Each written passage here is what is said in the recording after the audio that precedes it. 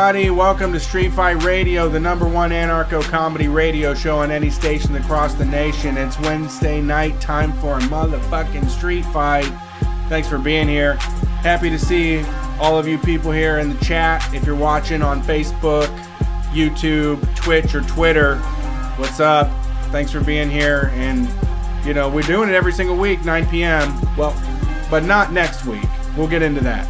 But you can find our show every single Wednesday and Sunday night. We do our live stream. We've been doing it for like almost 9 years now. I'm going to switch to 9. It turned to 8, but we've hit the point where it's 9. But it's been a while. We've been doing the show, and we're going to be taking our first break after this. This is our last show for the next few weeks. We're not going to leave you without a show. We got a whole slew of guest shows coming in, and Brian will explain more of that later. If you want to get more of what we do and support the show and everything, head over to patreon.com, patreon.com/streetfightradio. There you can sign up for a monthly donation. It comes out on the 1st. Just consider it as part of your rent. Like if your if your landlord charge you $5 more per month for rent, you can get access to our live videos, our digital zines, and all of our bonus audio shows. So please consider going and doing that so we can help spread this mess across the U.S. Today in the studio, we have a very special guest from the Garbage University podcast, Drew Toothpaste. Hey, what's up? Glad to be here, yeah. It's a fucking party. It's the day before vacation. Yeah, Brett. It is. This last day of school, yeah. Cracking cold ones, right? Right, exactly. Brett, I gotta ask you. We gotta like. I'm gonna take a larger than usual dab too. Okay, we have a few little bits of housekeeping, but the first thing I want to bring up on this show is that I quit my job at the cable company in what I believe to be 2007. Okay. And I quit that job after a 2-week vacation. 2 weeks off. The day I'm supposed to be back, I quit. Okay? Since then, I haven't had a week before vacation in 13 years. You mean like when you're getting ready, you're like sending all the emails like, hey Angie, just want to let you know I'm not going to be here next week, so let's go ahead and wrap that up. Yeah, right? like when you would go to work with your sandals in your pocket, like in your backpack, like, Mom, put these sandals on when I get out of here. That's right. What I'm talking about, you know? You brought a fucking beer in your laptop bag for the train ride home. I have been feeling so good this week. It's like, oh, one more day and I don't have to record. Now we're doing the show. This is the last show in the basement that we have to do for 3 weeks. Again, 2 shows a week. Me and Gwen and Brett, the wife show, Kumar Salahay, fucking Leslie Lee III, a Q&A show, and then whatever Brett decides to do for the 6th one, they will all be here in these 3 weeks. So you will not be missing out on shows. I think I've decided I'm not going to announce it until I send the DMs, but I think it's going to be a podcast merger that has been needed to happen for a long time. Awesome. Okay, So there's that. And then so once that's done, once tonight is done, we have a live show this Friday in Columbus, Ohio. We're calling it Street Fight Homecoming. It is our homecoming. We haven't been the big... We did a going away party over a year ago, or about a year ago, for Grove City Erica. We only did about a half-hour material, and we kind of just partied with everybody. And then we did the Chapo show, and we haven't done anything alone. A real big show in Columbus. So come to it. It's Friday, the 29th. It's pretty much sold out at this point. If you're watching the live stream, go buy tickets now at store.streetfightradio.com because I doubt you'll get in otherwise. So yeah, we're gonna be here. We're gonna be doing this live show. We're gonna walk off stage onto vacation, and I wish we would have done this earlier because of It's not because of the vacation. I am excited to not talk into a microphone for 3 weeks, even though my family's taking bets on how long it takes me to talk into a microphone during this 3 weeks. I went in on that action. I got money. I know I got extra money to lose. I'm not going to fucking do it, dude. I'm not. I can take a vacation. You just fucking wait. I will not even I haven't even set. I've told everybody that's asked me to guest that they have to ask me after the July 17th because I'm not even going to be a guest on a podcast. I did my last guest appearance on No Prank Radio last night with Chris James. I came on to talk to him, answered some questions. No more. None. I'm not doing any more. But then my family's like, you can't live without talking into a microphone. It's like the oxygen you breathe. So who knows what happens. Yeah, I might do one. And in more news, this is the housekeeping. What kind of news? This is Sunday night. We did the call-in show. And feeling very confident. I had $360 in the bank. Okay. I went grocery shopping Sunday. And me and my wife said, we won't go to the store again until at least Thursday, right? Now, for longtime listeners, you know that 4 days without going to the store would be a monumental task in the Quinby house. Brian goes every single day. Every single day. And I also said that by the end of this week, I wanted to have $300 in my bank account. Okay. $300. So $60 to get me through until Thursday. All my food's bought. Everything's already taken care of. Really possible, right? Is that pretty possible? I mean, not the way you eat. No, and not the way I spend. But, Right. But would you guys be able to do that? If you went and bought all your groceries, all your dinners, all your breakfast, and then you had $60 to live on for 4 days. Oh. I thought you meant $60 for grogroceries for 4 days. I was going to say, no, I don't think I can do that. I'm saying, so do you think you would be able to do... Yes. Not to be able to end the week? How much money do you think you would have by Thursday? This whole thing starts on Sunday. Drew, how much of the $60 would you have on Thursday? And you're talking Sunday. Sunday to Thursday. $60, all your food's taken care of. $15 a day, which is pathetic. But here's what I would do is I would like plan it all out and I'd be like, I got this stuff in the house. I have enough coffee and all this and all that for the coffee, cream, sugar. All that's there. All that's in your house. For the first 2 days, I would be like, I'm doing it. For the first 2 days, I would spend $0. Mm-hmm. The third day I would fuck up. Third day would be 60. Fourth day would be misery day. Where you're like, I wish I had that $60. I'd spend it differently. I'd absolutely. That's honest. You're right. I would fuck up. Yeah. You do Dave and Buster's on Wednesday for half price day. I didn't even tell you. I did Brett gave me the tip. Uh-huh. He gave me the tip. Tuesday, you fuel the Dave and Buster's card. $20. Gets you $40 worth of credits. Gets you $40 worth of credits. You go in on Wednesday, they double you up again. So you get $80 worth of Dave and Busting. And you know what I did? You know the ball drop machine? Yes. I got it. The boop, boop, boop, boop, boop, the rubber ball one? Yeah, I got it. I figured out how to win it. Really? Yeah, I figured out how to win it. I got 800 tickets the first time. And then it's like it drops you back to 500, but then you can just fucking nail it.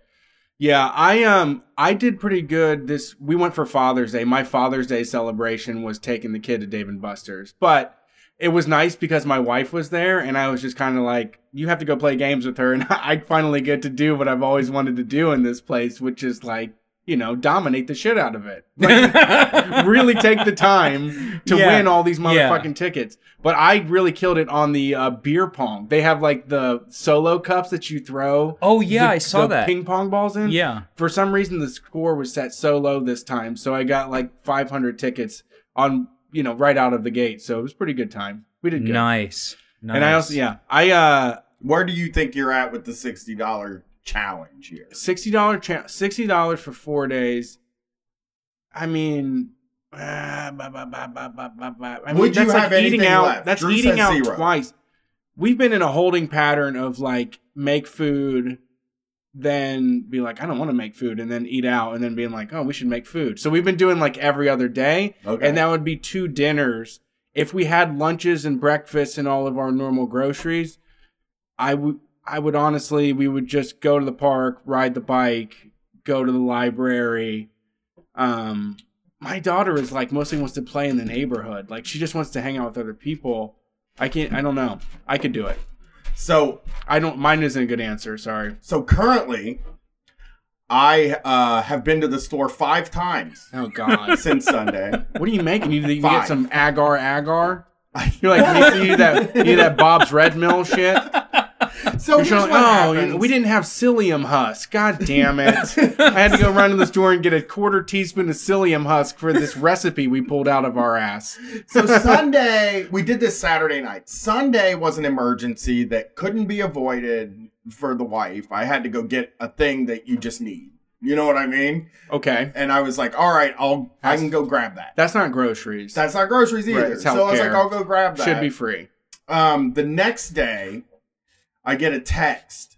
We even let it slide. The Sunday trip, let it slide. Because that is a let it slide thing. Sure. Monday, I'm out on my long walk, and I get a text. For what?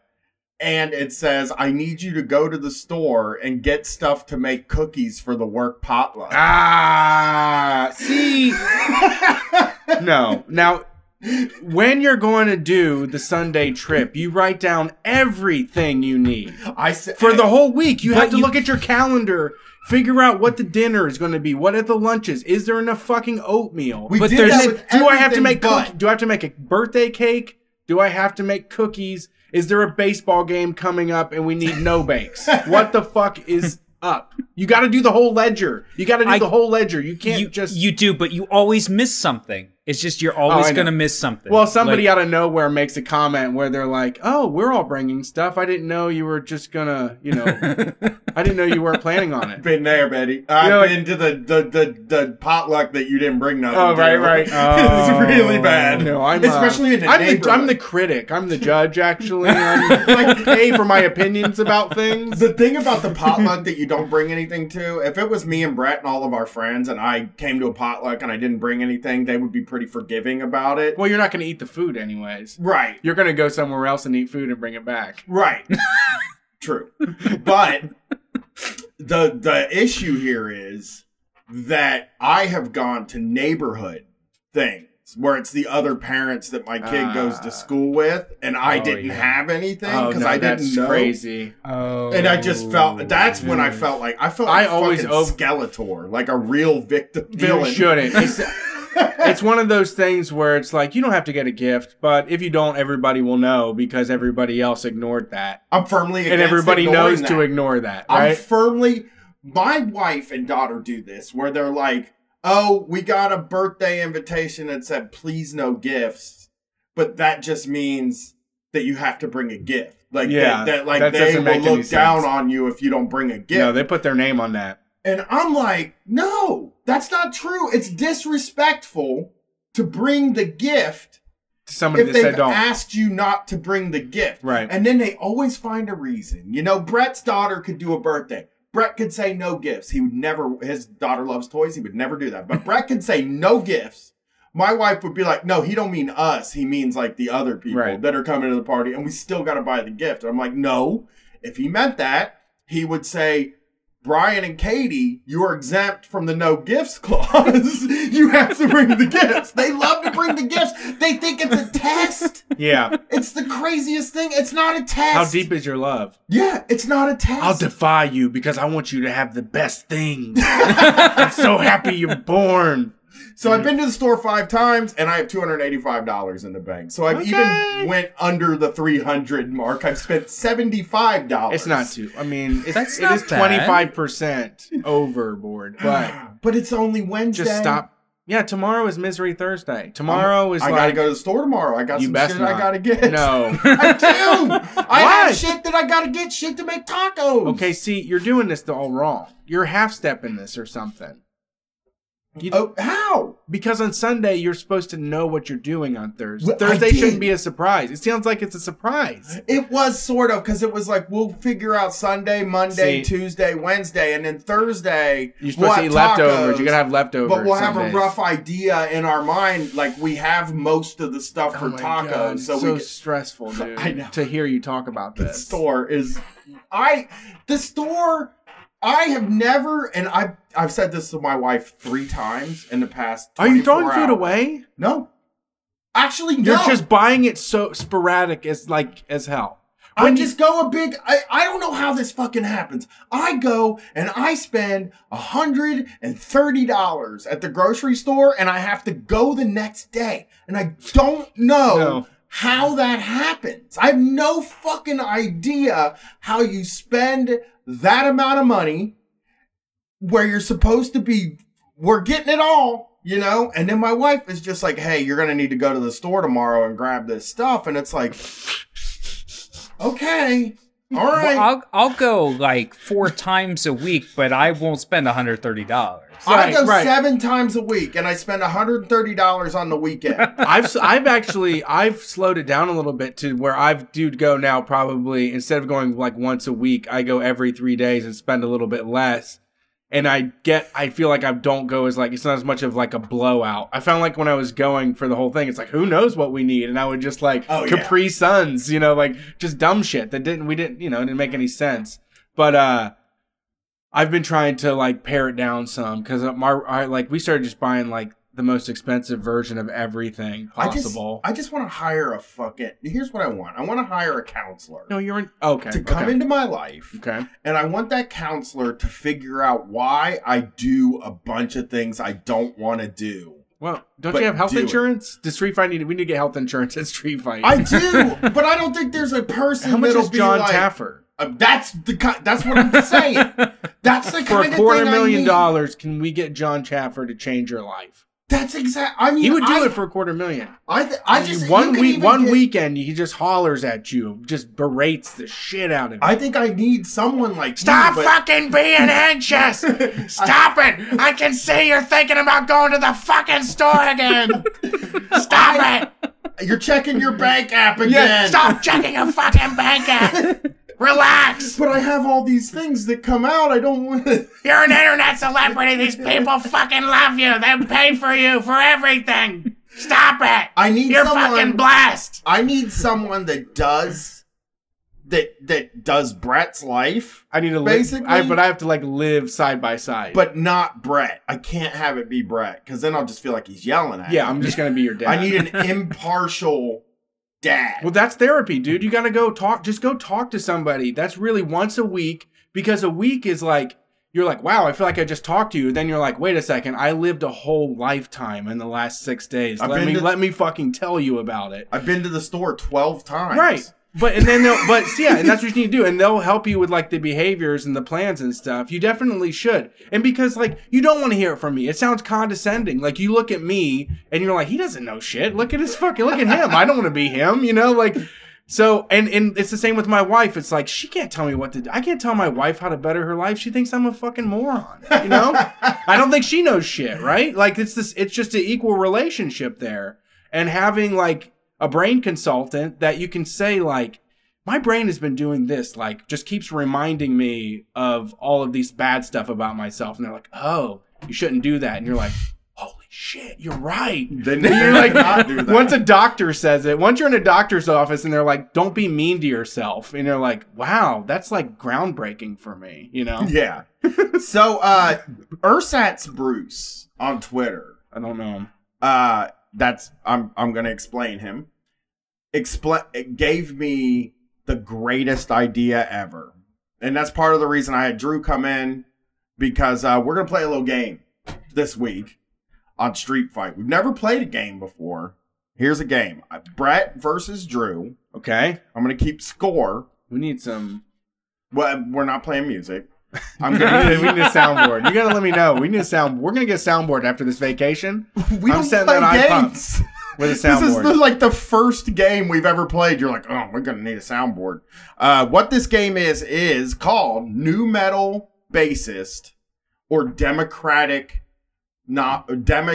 candidate for the Ooh, nomination. yeah. Okay? There's like 410 of them right now. Right? I think there are actually 27. Is it 27? Or 24, That's maybe. I'm wrong. 24. It is 27. Too many. I mean, how many of these 24 have a realistic chance of winning? I don't. I mean, but if you believe in your heart, you can do it. Should you stop? Like, if you're Tim Ryan, should you stop just because people tell you you're unlikable and they won't get behind you? Here's the thing. Here's what I think. Brett and I have talked about this before. Running for president probably kicks ass. If you're one of the like low rung guys, dude, they you get just to write fly. off. You get to write off all your meals. I know. They just fly you around and feed you food. And so when you And you just when tell you people do what that, they want to hear. when you run for president, you basically start a company, and Yes. then you get money Yes. for free, and then you spend out all the money, and then at the end you go, oh, Yeah. Yeah. That's why they do it. It's got to kick It's ass. a good grift. It's good for your resume. Telling right? people your opinions is like the Yes. best thing in the fucking I world. love it. I know. Like, these people paid $5,000 to eat sloppy joes at the county fair and have you tell them a little bit of wisdom about growing up in the south side of New Jersey. oh, you get the John Kasich eating the pork chop on the bun, Yes. like, with the big You get all the oversized best. pork chop. You get all the local cuisine. Like that's the Yeah. thing. You go Yeah, to but- Indianapolis, yeah. you get a fucking pork tenderloin sandwich. But I mean, John Kerry with the Swiss, right? I'll have Swiss. The Swiss is just I'll have Swiss. Yikes. That's my favorite thing. And not a choice. That wasn't a choice, actually. Like, don't. He went to a cheesesteak place and In they Philly. said, "Do you want whiz or provolone?" With or without. And he said, "I'll have Swiss." That's He's they're all What a geek. aliens. What a they're fucking they're fucking all Well, aliens. We were talking about this before we started. Me and Brian were talking about everybody talking about their comfort foods. Oh, yes. Did you guys already talk about We that? did the list on the last show. But yeah, the Williamson that said, "I don't have a comfort food," is the most alien thing Untrustworthy. I've ever seen. And yeah. and Cory Booker saying Brussels sprouts was kind of like, Yeah. come on, dude. I mean, unless he said fried ones. I mean, he might as well have said toothpaste. All right, Yeah. we're gonna go for the first one, and it's I'm gonna just go with this first one. It's gonna be very easy. Reginald Aravizu. Reginald fuck. Aravizu. Is he That's a Well, bass player. a new metal bassist or a Democratic candidate? Drew first. He's a bassist. Okay. Yeah. Brett. Let me ask, what is your history with new metal? Were you ever a fan? So new metal occurred in like a crater in my life where I actually had kind of sealed myself out from Okay. the outside shit. world, like in the late 90s, right? And Yeah, I was you just were doing like cool stuff at that time, right? Like you were Yes. making music, right? yes and no. Yeah, I was recording music, I was Yeah. writing, I was working on stuff, but I had also no, I was just going through it. You know, sometimes you have a bad time in your life, and I just didn't pay attention to any culture, anything. I missed most of new metal, and then when I emerged, I was like into something different. But I'm like tangentially aware of it. I think it's cool, but I like never heard it when it was happening. New metal, and then when I Yeah. emerged, So, but I think Reginald you got is like into audio something playing, different, Brian. But I'm like, Shit. Sorry. tangentially Sorry, aware of it. people. I think it's cool. Shit. But Why I, like, am I not never able heard to it get when it this? was It's the happening. show too, playing back. All right. Yeah, when people slap the bass instead of just like Slapping pluck the it bass? with a pick, man, it's the shit. So who do you think Reginald RV? That's got to be a bass player. bass player. Well, you guys are 1 for 1. He is Fieldy from Korn. That is his real name. No shit. Reginald Aravizu. All right. Wayne Messam. Wayne Messam. Messam. That's Is I'm he a gonna new say metal bass player bassist again. or is he a Democratic candidate? a bass player. That's a bass player. Nobody named Wayne has ever run for president. I'm afraid you're wrong. Damn. He is a Democratic candidate. No shit. That spelling. What's- That spelling was bad. I didn't think Wayne is such a name. What is his platform? Is he's going to be in the background scratching a record while the other people run for president? What's his plan? Yeah. I don't know. I was so surprised Wayne's by deserve Wayne. respect. I know, and he's not. Yeah, of course, doesn't Damn it. get any. I All don't right, know what we have to disagree at some point because we're gonna sink this ship together. Robert Garcia. It's Robert Garcia. Is he a new metal bassist or is he running for president? Drew. That's a Robert. Robert Garcia. Man. On one hand, that sounds like definitely somebody like with 3 stripes. Like with the like 3 stripes on his shoulder. Yeah, like Adidas. Yeah, that's what I'm you're thinking. Robert Garcia is not a presidential candidate? Is that what you're thinking? But he could, I mean, it's like a very straight-laced name, though. It is. It seems like Robert needs the generic name. It seems like he would clean up very well. Yeah.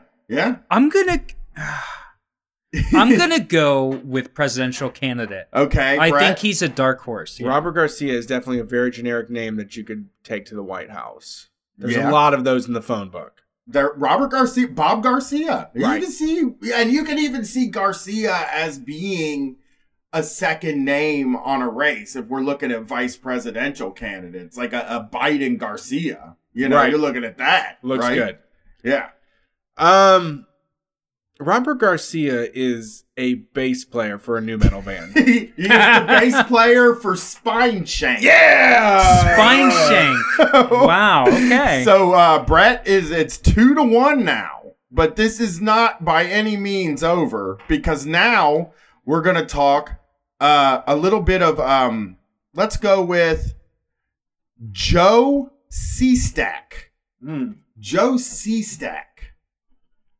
That's a presidential candidate. Okay, Brett. I'm reminded of the Slee Stack from Land of the Lost. Right? Yeah. Was that Yeah. a Slee Stack? That was a Slee Stack. Okay, I could definitely see a Slee Stack being a presidential candidate that's wearing like a human disguise. I'm going to say that's a presidential candidate. Whoa, Brett! You guys both got that right. Yes. 3-2 in favor of Brett Okay. Payne. C-Stack. Okay. C-Stack. Joe C-Stack. Joe C-Stack. Maybe here's the next one. We got Ben Kenney. Ben Kenney. Kenney. I don't know. I mean, Is he... I couldn't see a Wayne running for the White House. I couldn't see a Kenny being. He sounds in the like White a House. weatherman. Is this a Kenny or is this a Kenny? It's Ben Kenney. E-Y. Ben Kenney. Yeah, that's presidential shit, I think. I'm going to go presidential candidate. I think when you add the extra E, that comes from like luxury and money because you got extra time for letters. And what was all the Kennys I know is just Kenny. They don't need no extra fucking E in there. That's bullshit. Just drop it. Yeah, but I think fancy people are also Kenneth just to go out there. You're right. But, I mean, you're right. You're right. The moneyed. You're so, right. Drew, bassist or Democratic contender? I think I'm gonna go bassist.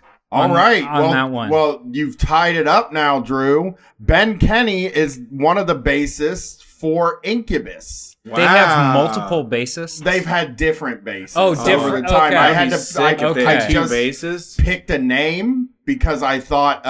It sounded presidential. Yeah. Here's the Extra next. E's, man. I'm telling you, you got to pay money for those. Usually. Here's our next big one, everybody. On You ready Ellis to go? Island, like you really had to pay extra for that. Here's our next big one. Ready to go here. Justin Meacham. Are we tied up?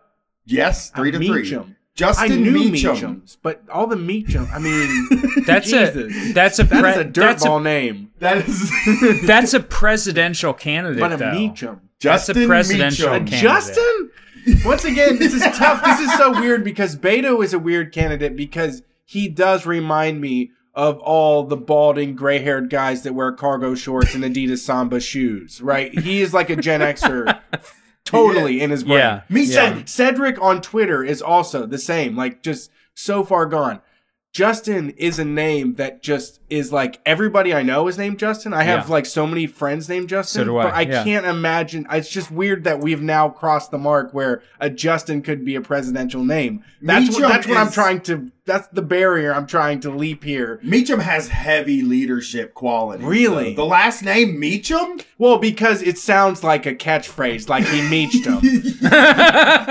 You know, like you don't want to get meachamed. It could be bad. Like Yeah. like a he will. Yeah, someone that has power. is powerful, can roll you over. Yeah, that's a presidential candidate. So Brett says candidate. You say I think he's a candidate. Yeah. he was the bassist for Avenged Sevenfold. Damn it! Jesus. Damn it! He did have heavy. I couldn't blame you. They're new metal to you? I mean, It is new metal. They did actually started a new era of metal, but not like in the umlaut style. All right, here we go. John Fahrenstock. Fahrenstock. Now that's a lot of extra letters. Now that's somebody that like Brett's requires a lot of labor from you. Brett's whole reasoning It's all names. Well, I'll tell you what, when I was He's got a lot of letters. and I was a kid, I picked a lot of Kentucky Derby winners just based on the name. So don't throw me out. Don't question my method. We're still tied at 3-3. I know. What's the name again? What's this guy? John Fahrenstock. Johns. Fahrenstock. I'm gonna go John. I'm gonna say John is a boring ass white boy presidential candidate. Okay, Brett says presidential candidate. Drew. John Fahrenstock. But I thought you were calling me Jeff for a second. I almost said it, yeah, but John is a good name for a presidential candidate. Johns are so good. People love Johns. People will vote for a John like a motherfucker. Absolutely. But like they're also once you're a John, like once you're just part of the crowd, you're just some John in the crowd. You want to stand out with like a 7-string fucking guitar or like a drop D bass, or you want to do slap bass or something, right? Yeah, you said presidential candidate for this one. I did say that. Fahrenstock. Yeah. God, I'm trying to get him. I'm trying to win here. I'm trying to convince him. Slap me the bass. I've never heard the guy's name. I think it's a ringer. I think like He's a Manchurian candidate? I think the Germanish last name plus the John, I think it's a ringer. I think you're trying to push towards the president and then pull it back and do the switcheroo. So I think he is the bassist for a band called Pig Screw. Well, okay, here you Call go. a shot. Brett, you were wrong. Ah, you did it! Damn it! John Fahrenstock was the bassist for Snot. Snot! Pretty close. New metal band. Their lead singer died, and there is a new metal compilation album of covers of his last songs that all the new metal guys are in. Brilliant. I love this Okay, deep here we dive. go. Michael Bennett. Michael Bennett is our next Sounds guy. like a guy at the bar you can meet, right? Remember his name. You'd want to shake Business his hand, card, too. right? Yeah, you Business shirt, slacks, pleated shit. I love this. Motherfucking Your thought process is his name's Michael. Business pants? Well, just when somebody says my name's Mike, whenever someone introduces themselves as Michael Bennett, I'm just like, it's just gonna be a lot. I just feel like it's an annoying person that thinks a lot of themselves. Okay. Like, I prefer Mike Bennett. I prefer my name is Mike. Well, he's a wrestler, so Mike Bennett is a better name. See, that is more approachable to me. But if you say when people when someone, I mean, the full thing, it just comes off like car salesman. All I can think of when I hear that name is like I just imagine a business card that says Michael Bennett on it. Man, there's that so is many some profiling that I like to hear. I love this idea. Just learning this thing about Brett where he sees the name Michael Bennett and conjures up a whole person. Because the thing about me and him that we really bonded on early in building Street Fight was that we just like names. Yeah. We just will like Lonnie's, Terry's, things like that. We just can look at a person and know their name because people look like their name. That's just the way it is. You know? Yeah, it's fun. It's a weird thing because you see a lot of idiots on Facebook share like, don't trust anybody with these names, and it'll just be like a dozen names that are down there, and then people in the comments like, tagging people, Ashley, LOL, this is you. Yeah. And we all have that feeling. We all have that fucking feeling. You know what you want to know? This is a fucking dark secret. You want to know what my name is? What? What my name that I will always distrust. Okay. My name where I don't... Here, the thing that I've always imagined is a mother has a baby, carries a child for 8 to 10 months, however long it takes. I don't remember. 40 weeks. And the baby comes out, and she looks down, first thing, at her baby boy. She looks down at him, and she says, I'm going to name you Tyler.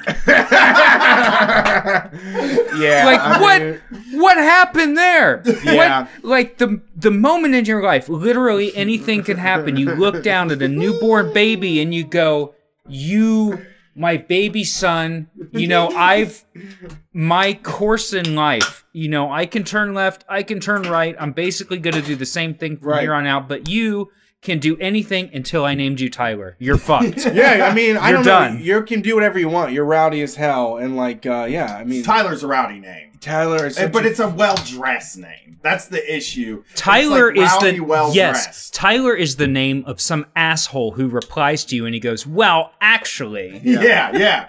But me and Brett both. The weird thing is that me and him both had a lot of the same. Ronnie and Donnie were two names of people you grew up with, and you're like, those are my uncles. Yes, that's also true. Brett's uncles names are Ronnie and Donnie. My whole family is with my dad included. Tommy, Billy, Ronnie, Donnie. Yeah, I know his family just from that. I wouldn't have to have the relationship and Billy. that Did I say we Billy have. and Billy? Yeah, I wouldn't have to have the relationship that we have to know exactly what his family's like from those names. Mine, on the other hand, Ira is my dad. Now, I don't get a clear picture from. I get a clear picture. He's a nerd, man. Enormous. But you've met him. Actually, you met my dad. Did I meet your dad? He is an Ira. Yes, you came to my birthday. My dad was there. Oh shit! That was the day that he said he was proud of me. So I'm gonna. What I'm gonna say? Okay. From my lived experience, the squirreliest of all, the people that just go sideways, but. I have to say I love them to death, and it's only because I've been around so many of them that I know this to be true. They have a tendency to screw up, but they always come back in the end, and those are Ians. Also, another good name for a rowdy person that's thin and wiry and rowdy and might punch you and drinks Mountain Dew instead of water is TJ. Yes! What the fuck? Absolutely. Don't get me wrong. TJs are trouble.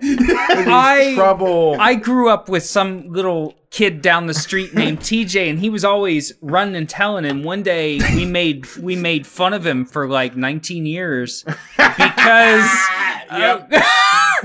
You have to. Because and this was I'm gonna clarify. This was in my pre-woke period. I was probably like 9. But he referred to male underwear as panties, and we made fun of him for the rest of his life. Right. For that, he was toast. You know what somebody pointed out is a TJ could also be a Tyler. Oh shit! Yeah, Tyler James, Tyler. Oh Jacob. shit! Yes. Well, the TJ I worked. It's all wrapping around now. This guy that I worked with named TJ was the worst. He let his dog shit all over the floor, and he would just go pick it up later. Yeah. And he was awful to his fucking girlfriend, who, was just a fucking angel. And I really didn't understand why. It was one of those trying to save him relationships. And that guy was so fucking bad. I'll give you a TJ name. You got to get out of TJ. I'll give you a TJ story that we've never talked about on Street Fight. Thomas Jefferson was a TJ. That guy sucked ass. Thomas was the fucking worst. He was the original curse of those initials. Can we get a fuck TJ going in the chat? TJ. No more TJs. But TJ, do something else. My TJ story is that me and Jason went and played at this kid's house named TJ one time. Oh yeah, this is psycho shit. We needed we were hungry because every time you go to another kid's house, you're hungry. It doesn't fucking matter who it is. And he was like, I'll make us a snack. I know this really great snack. So he preheated the oven to 350, and he took a baking sheet and he put macaroni on it and then dumped salt on it, then baked it for like 10 minutes, and he was like, here, eat them, tastes like pretzels. That's like my famous. That's the TJ story. I call that snack a Christ. TJ. Those are TJ. Yeah, that's a TJ. Do you, Come over, have a plate of TJs with me. Brian, do you still eat TJs? I haven't had a TJ in a long time. Not since you saw TJ. Yeah, but I mean, they weren't terrible. It was just the most struggle snack I've ever had in my life. Yeah. So we're at Michael Bennett.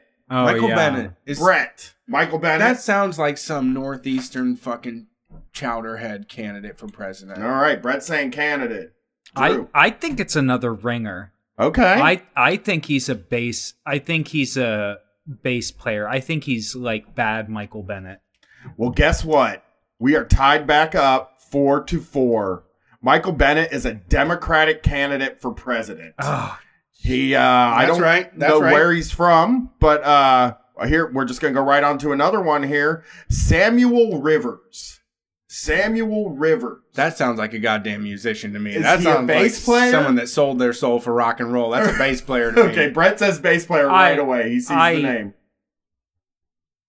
I think that's got to be a bass player. I think All anybody. right. I think anybody named Sam in this day and age is just fucking too cool. I can see a couple things here. First of all, there's Rivers Cuomo, which can be a red herring. It might immediately Right. make you think musician.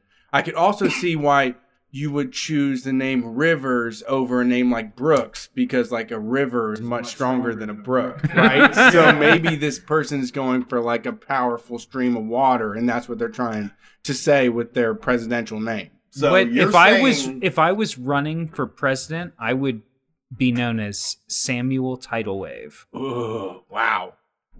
Coming Yeah. through. Everything's going to change. It's a tidal wave. Exactly. we're both yeah, Sam's yeah. coming in on a tidal wave. we're both I think, bass player? I think a bass Or- player. No. Wait, what did you say? presidential What's his candidate. name? Samuel Rivers. I think That's a musician, I man. think he's a bass player. I mean, bass player for Limp Bizkit. Absolutely. We got Tim Ryan. Oh, we know We're that. 5'5". I already mentioned it. Yeah. we're from Ohio. We Okay. know Tim Ryan's a candidate. Everybody All right, in yeah. Ohio besides us has two first names. Like all the men have two first names. We're on Yeah, our like last whole name. one, and it's David Gentile. Gentile. David Gentile. Sounds like maybe a chosen to play an instrument. I don't, you know. This is our last one. We could end in a tie Gentile. here, or we could Is not. this somebody that's just going for what's the first name? David. David. You know, yeah. Yeah, that's a I don't know. I have to think. I have to Yeah, stroke you my gotta give beard. a second. Start drawing him. I'm Get your gonna profile set up of David Gentile. I'm gonna go lesser known Democratic political All right. candidate. What are we at? Do you for have the score right now? president. 6-6. Oh, it is. It is 6-6. I'm gonna say. And no harm in a tie, really. I'm You gonna know, say that's egalitarian. this sounds like a motherfucking bass player to me. I So- don't think you could get a presidential campaign going with this type of a name. So you're saying I Brett- think you could get a losing presidential campaign going. that's true. You could get a bunch of Hojo reward points. David is a real goes David is a both great ways name. name. I mean, David though. is to me strong. Always. If it was Dave, I'd say bass player. It's David Dave is a bass player. David, you know. Yeah, we don't know what they go by. That's true. We don't know what the short. Well, I know version that is. Samuel I mean, Rivers Dave- goes by Sam Rivers, and I just threw it in there to make it seem like I feel like when I talk to a Dave will smoke a joint with you at any moment in time. But a David, not David, necessarily. no. would. Not a would David, fucking- no. They're too a David serious. would They're call too the police. fucking serious sometimes. I've known Daves and Davids. I know. And there is a distinct difference between a Absolutely. Dave and it's a a David. choice you make in your life. How you're going to be. It's like when you could either be Bob or Bobby. Like, if you're Right. Brian Quinby, you're Bobby, right? I would be Bobby. But I think somebody else would choose Bob. But you know? you go through the whole life cycle. You go through Bob, Bobby, Rob, and you, like, Robbie. mature, Yeah, you think? yeah. Have you done that with your name? I have No, a fucking like no. one syllable name that is I just know. to the point. I I let people call me anything, and I answer to anything. That makes so sense. like, when But you know never what's- went through a life cycle with your name because you do have like a full. Like, you have a name that can be... Yeah, you yeah, got, like, I three got- different ways. I got- Christian ass Midwestern name. Andrew and Andy and Yeah. Drew and probably like also other shit. So like, My brother-in-law. but people call me anything. I'll answer to any variant on it. And even like people have called me Dean. People have called me David before, and I've answered to it David. because I don't care. They're just trying to communicate with me. It's not their fault. Yeah. That's true. That's true. Like I people, love they that just attitude about it. they fucked it up, and it's fine. I don't really care. You're saying a I didn't- rose by any other name would smell as sweet, right? It's not important. God, that's such a great saying, dude. Did you come up with that? No, that's Romeo and Juliet. So we're at Brett is saying bassist and you're saying presidential David, candidate. I think the fact that he's going by David, I think that's what makes it. If it was Dave, I'd be like, yeah, bass player. David But would be I like- think David, he's a presidential candidate. Yeah. All David right. gets some Grand Marnier like shooters in his margarita. So in the first edition of Democratic candidate or new metal bassist, the winner is Brett Payne. Yes! Home field advantage. Home field. David Gentile was the bass player for Orange 9mm. Woof. So That's a deep cut. it is. I had to go. No, You know of course. how hard. Here's the truth about this contest here. It's very difficult to find non-Latin new metal acts because so many. There were not a ton of white dudes Oh, you're saying like in a lot of those bands. So I Hispanic couldn't- guys were picking up the slack on the bass. Yeah, it was so many Hispanic guys that I was like, I had to go deep on that because I just look up a group and it would be like, oh, this is like totally a bass player. You know, that's why I had to go to Avenged Sevenfold and stuff like that. But it was pretty, that was really fun. Maybe we'll do more games on the show now. I really enjoyed that. Yeah, that was awesome. That was good. That was hard. I like that. Yeah, that is tapping deep. When I was a kid, like I really did want a longer name, so I was like made it a big joke when I was in my teens, and I was like, man, it really sucks. Like all of you have these like full long names, and you can like pick how you want to be addressed and all that. And so my friends got me a cake from like Kroger that said "Happy Birthday, Brettrick." They made my name longer, so I could pick a shortened one. So we got a meme. It's a screen meme? cap. It's actually not a meme. It's a memo, which is kind of the same thing, right? Except for a different letter. Somebody sent me this in my email, and he wants to be anonymous because it's obviously where they work. And I screen cap the picture, and we're gonna go ahead and look through this, and it's gonna take me. Here it is. This thing is called Humble, Hungry, and People Smart. And it's something that was sent to the employees of a company. What? There's three headers. Hungry. These are types of employees, I believe, or descriptors for employees. Okay. And this is a recruiting company. Okay. So this what they're person looking for.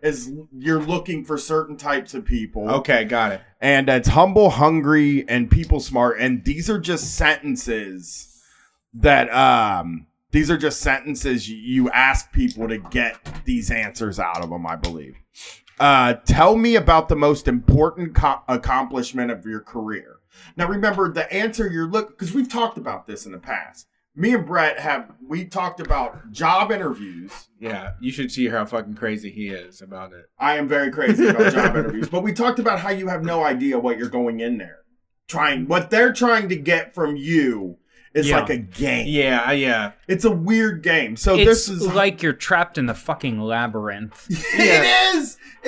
And it's very subjective. I think that what sucks is that for me, that even someone knows a lot of the rules and the niceties of things, is it still just matters. It's like if this is just some dysfunctional assholes that's looking for somebody that it can bully around. Like I'm probably not going to be the personality that makes it through the interview. You know? Yeah. absolutely. And it's just it's one of those things that like they ask you a question, what are your accomplishments, right? And what they're really asking you is they want a certain kind of answer. Right. they want a certain kind of answer, and they don't have the answer written down, but it's that you need to give a humble answer. So I thought maybe we'd try to answer these questions, right? That's corny. Try to get a humble. You don't want to try to answer the questions? Do you have? I don't know. I can't do that. I can't be honest. I don't know. I'm sorry. I'm not saying it's corny. I'm just saying like. I can't be that honest. I can't do a job interview answer. You can't do a job interview answer anymore? I feel like I have existed for so long, like outside of job world, that like all my accomplishments are like, I tricked somebody into giving me a book deal. That's a good one. Yeah. I can't imagine what I would say. Like at this point, it is weird. Sometimes I try to think if everything fell apart and I had to go interview for a job, I don't know what I would say I've been doing for like the last 10 years. Actually, let me answer that. I found the DM that the person had sent me. And he sent me this, and it said, in case you need some riffing material for Street Fight, here's a bullshit homework assignment I've been given from a recruiter for a job I just applied for. The recruiter said to answer with at least a few sentences for each question. Jesus fucking Christ. So if I get the job, I'm invoicing them for the time I'm spending doing this, which is very nice because there's a lot of questions here. But you know what? To be honest, in these type of situations, I always made things up. I honestly would just think of TV and think of other things that happened in the office and would come up with a story that I think made me look like I learned something, but then was triumphant in the end. Like I would just, that's a robot thing, though.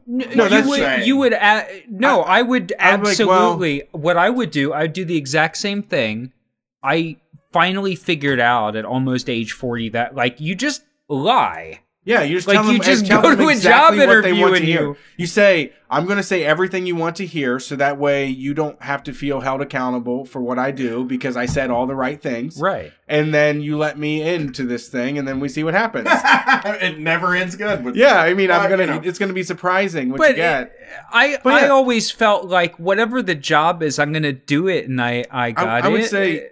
That's how we were going to launch a new product back at this new company back in 2016, and we were supposed to meet this deadline, and I went over 2 weeks, and I learned in that time, that you can't give up and that you have to keep moving on, and I wanted to for so long wanted to just feel like I was a failure, and everybody there didn't think of me that way, and that they wanted to work with it too, and we were all felt so triumphant by the end. Like you just lie. You are the best. I just tell them whatever they want to hear. That's so good. He's a king salesman, Brett. I just lie. You just lie through your fucking teeth, Brett. What was the most embarrassing? Easy. How do you answer this one? What was the most embarrassing moment in your career, or the biggest failure? Oh God! See, that's the kind of thing where I want to give some advice just from here, just from the Brian side, which is obviously you're not getting good advice from me, but don't make your biggest failure a positive, because I sort of feel like back when I was in high school, I was told to always steer it to positive. So when they say your biggest failure, you'll be like, well, back in the day, I worked with this person. And I was very nice to them and took on all of their work. And then I got overworked and then it bit me in the ass. I don't want to ruin this right now, but I do want to say that is actually a pretty salient point. Like if you are trying to get a job in this day and age, you're not just like an internet person. You should not like try to spin it into like, my biggest problem is that I care too much about my job. Yes. Like, I mean, my answer would be like, I was supposed to set up an art exhibit and I didn't know how to do that, but I told someone that I could, and I couldn't figure out how to contact people and set the thing up, and the deadline hit and I had nothing to show for it. And, it like tore apart a relationship that we'll probably never get to rebuild, Yeah. And that's like a failure. Yeah, that's like just sucks. Like, but now I have to know what I'm getting myself into. I'm more prepared. I understand what it's like when you like actually bottom out and like actually crash the plane and shit fucking falls apart. Yeah, because I think like the instinct and I think job. I mean, you have to come back. You like if that happened to me like 10 years ago and I could have said like I did something bad one time, so I guess I should never try again, and just lived as a failure forever, Absolutely, yeah. And I mean, if so many people convince themselves to do that. And that shows something good about you. Like, people think that you need to hide all your failures when you're looking for a job or you're interviewing. And the truth is, everybody has failures, especially when they're looking for work. But you do have to come up with a positive failure in a way. You do. You know, like in the end, it was great. It wasn't that embarrassing, and people liked me in the end, you know? Yeah. I mean, as long as you say you learned something from it, I guess that's what they're looking for. How did you handle that embarrassment or failure? I think we covered that. Yeah. What is your greatest weakness? Oh God, that's another thing. That's a hard one. Yeah, though. it's not fair. I want to say that one is the most unfair one because you're being evaluated on what your weakness is, and you could easily if my real weakness is that I don't do good attention to detail. You know, but if I told that to a guy in a job interview, he'd be like, well, why would I hire you then? You don't have good attention to detail. My biggest weakness is taking stuff from inventory and putting it in boxes to ship to clients. Like, what? Yeah. My biggest weakness really is that when I do the math on how much you're making, I realize I'm not making enough. So I usually steal my way up to a wage that I think is more fair. My biggest weakness has been the urge to steal at all of my jobs. That's a main one. Well, this is a tough question because it is... they're looking for a Renaissance person. Whenever they're hiring somebody for a job, what they mean is like, you need to be able to do anything and everything we ask of you. And to be honest, we all probably only have 3 to 4 strengths. And the rest are all weaknesses. And we beat ourselves up over and over again because we think these weaknesses need to be fixed about us. But if we all just instead were like, hey, I'm terrible at attention to detail, but I can draw a crowd, but I can write like crazy, but I can do all this other stuff. Yeah. I just really need to have a lot of other people following up behind me. So if you have people that are good at doing the details, I would be a great fit, right? That's true. That is exactly it. Like, that is a funny thing because, like, these interviewers are not looking for a team. No. They're looking for an individual team in each person that they hire. Yes. Yeah. You know, because everything has to be so individualized anyway. What if somebody goes over on what if somebody misses too many days because of a healthcare crisis and we have to fire them? Could you also do half of their job for 6 weeks until we could find a replacement? Yeah. How do you handle apologies, either giving or accepting them? I have a great answer for this. I give way too many apologies. Yes, Midwest. Midwest is I'm sorry, I'm alive. Ooh, I'm sorry, I'm just like right here. I'm a big mass of flesh. I'm sorry for being here. I like it to the point now where I get yelled at for apologizing to my wife because I do that. I've said this on the show a few times lately, but basically the way that I think you control the world is to realize everything is your fault. That's how I handle looking at the world. All the uncontrollable stuff that I can't handle, it's like, that's me. I'm not doing nothing about it. Sure. I think apologizing and actually, like, if you do fuck anything up, I think apologizing for it and taking responsibility for it is like a huge power move that not a lot of people are willing to do. Well, yeah, I mean, and I think it's like taking power. It's like, yeah, I fucked that up. I'm sorry.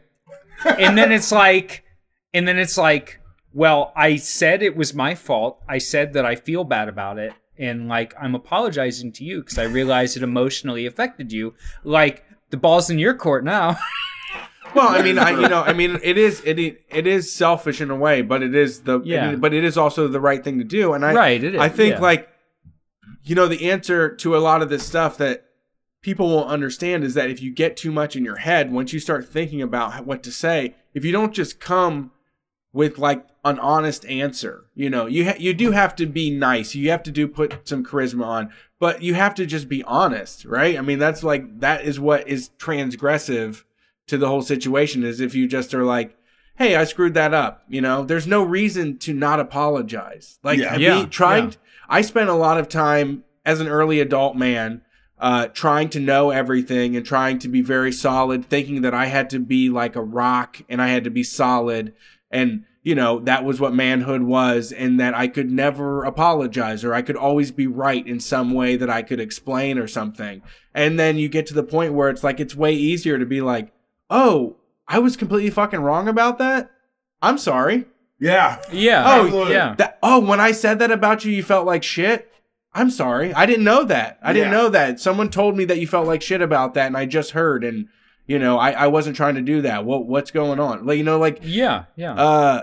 it's just a way better experience than thinking that you've never been wrong in your life, which Joe Biden, another one of the Democratic National Convention candidates, whatever. He's said big on not admitting I've never you done did anything it. wrong Yeah. in my life, which is stupid. I mean, apologize always. Don't apologize. I am against the Midwestern position, and Erica is out of it, but like, I don't like the just sorry all the time. It's just like too fucking much for me. It is. It's sort of passive aggressive in a way. For Me, it's like, it feels like the only way out of an uncomfortable situation. Yes. I think I think how You're I just- see it. You It's like, want to resolve it as quickly as possible, so Right. you just kind of try to back out of it. That's how I feel. yeah. The next one we have here is, this is odd. Tell me about someone who is better than you in an area that really matters to you. Oh my god. Like, can you imagine getting? I don't even know what to fucking say. This to is that. this is becoming to the point. This seems like Catholic type. Get on your knees and pray. You're awful. You've sinned. You need to apologize. This is all so fucking negative. So that's Like, the this is all humble- just like, you know, this person's excelling. You know, why aren't you doing that? What do you wish that you could get that this other person does better than you? So that's the humble section. Maybe hungry will be different. What was it? No. So what was the question again? Tell me about someone who is better than you in an area that really matters to you. Well, you know, Like, I don't what, even know frisbee what to golf? say. You mean Yeah. frisbee golf? What would you got to do a charming answer for this one. I mean, what do you say? I don't have any Like fucking the idea. I mean, what person? Like a illustrator? I mean, a famous person? I know. I don't Like, have like a person that I covet you their know what? spot. I actually used to work at Wendy's, and the general manager there, his wife was independently wealthy, so all the money that he made from being a general manager at Wendy's, he spent on gambling in Las Vegas, and he drove a Cadillac. And you know, I really think that guy has hit the right idea. I don't know. I really don't know what the answer to that would be. We might be the three exact wrong people to answer that question, and that What like is- our jobs depend on us being kind of like different from other people. You know what I mean? Yeah. So Yeah. like Yeah. there are people that do this better than me. Yeah. I'm not gonna like sit here and like, that feels like beating I yourself guess up for that's what I'm somebody. saying. Yeah, it feels like flogging your back. I mean, I could say there are people, and I guess there are broadcasters that I admire to a point. Yeah. and I would say that's what I would say. You're right. That's the ticket. That's where it's at.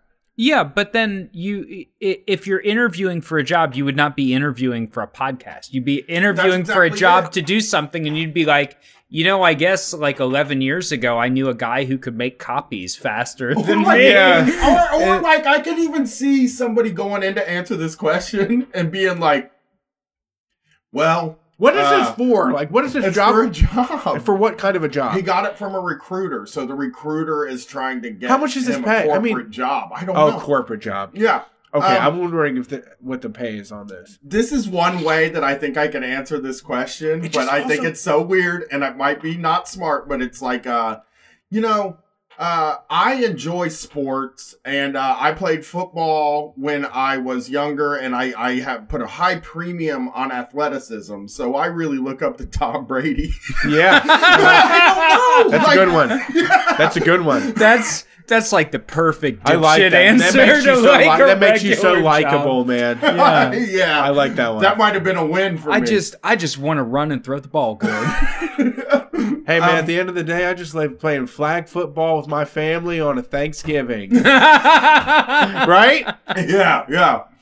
The next subheader is hungry. What I'm just saying at this point is that it's just the whole thing has been so fucking negative. It just seems like people that are like hate themselves. Like they're just But pessimists. That is also what people think humble is. Yes, being right? pessimistic about your life. Let's be honest. I'm a piece of garbage that isn't deserving of anything, but I've crawled out of the dirt and I'm trying to get a monthly fucking paycheck from this company. The next section's hungry. The first question is, what is the hardest you've ever worked on something in your life? That's a good one. That's fun. I mean, that's tough. I mean, that's a good one. Go ahead. Sorry. I have a great. So I used to work in a factory. We made specialty chemicals, which later turned out to be like part additives to plastics and part like chemicals to go into the war machine. There was like chemicals they made, and they made bombs explode better. And I didn't know this until I'd worked there for like 2 years because somebody told me, and I was like, no, that's not right. And then I went and looked it up, and I was like, shit. Yeah. But so I was working, I was in this factory, and they said, we'll give you triple overtime. So I made 3 times my base rate. So I was making like $30 an hour to work over Christmas, like literally on Christmas Eve, Christmas Day. They gotta make the bomb stuff that on all Christmas. The day after Christmas. So here's bombs why are dropping I had on Christmas around the world. Yeah, Santa's dropping bombs. They don't have Christmas in some countries. Yeah. So so I was working, and it was like over Christmas, and it was super overtime because there was some project going on, and I was like either 19 or 20 years old. I was not old. I was not authoritative, and I was in charge of supervising these contractors. And I go out one day, and a guy's welding, and he's got an isopropyl alcohol, which is just like rubbing out. It's this stuff. Isopropyl alcohol. The good stuff. Right, the good stuff. 91%. Extremely flammable, right? He's got a drum of it, and he's welding on it. And welding, as you may know, is a very hot process that generates a lot of sparks. Not the best thing to do, so I'm like, no, you can't weld on a drum of this stuff, whatever. And I go out in this warehouse, and he's just up on this scissor lift, and he's cutting into this pipe. And I was like, bro, like the pipe is full of noxious shit. It's like, whatever the condition is, there's like residue of all this stuff in there.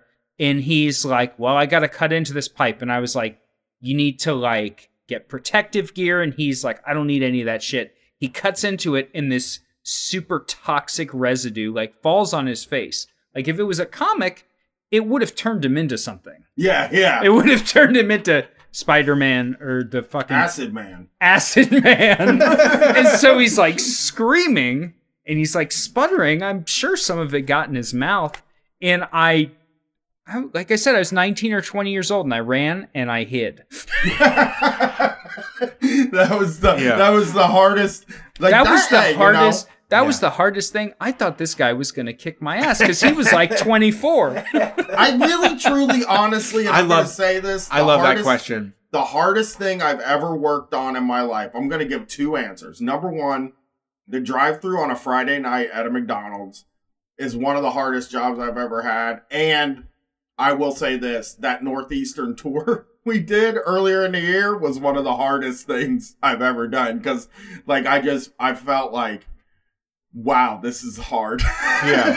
Like, it was a lot of work. We worked very hard on that tour, and it was like, that was one of those things where at the end, I was like, hey, this is supposed to be like easier than the cable job, not more work. Yeah, I really do like this question a lot. I would like to ask people this because it is something it's really memorable, and there's like so many that you can come up with once you start thinking about it. Yeah.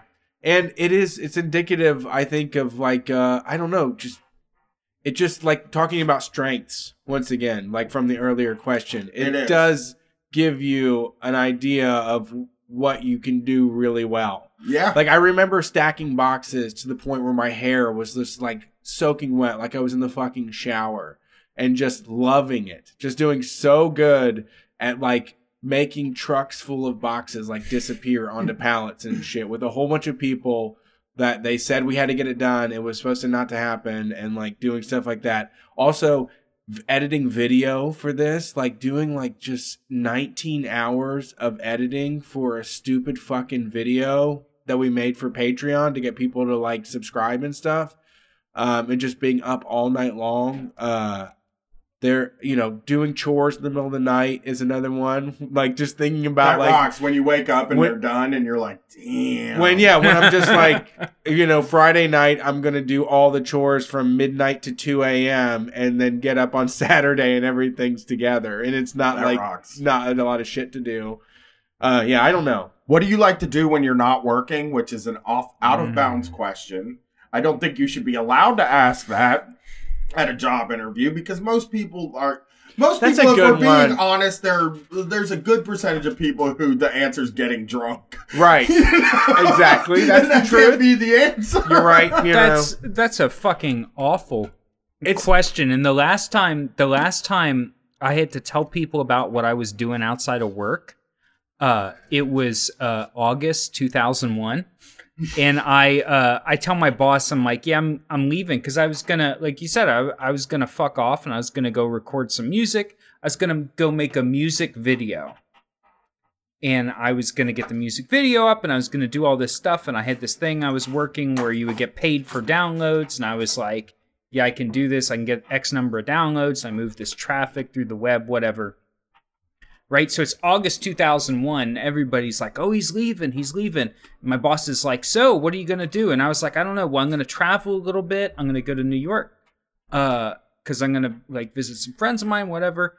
And I'm working on some personal projects." And it's August 2001, and very vague about it, because I'm like, I don't want to tell these guys. I'm like, I've got this band, and I don't want to talk about the band, and I don't want them to fucking listen to it. Yeah. And I don't want to say I'm putting shit on the internet, and I'm putting drawings and funny stuff on the internet.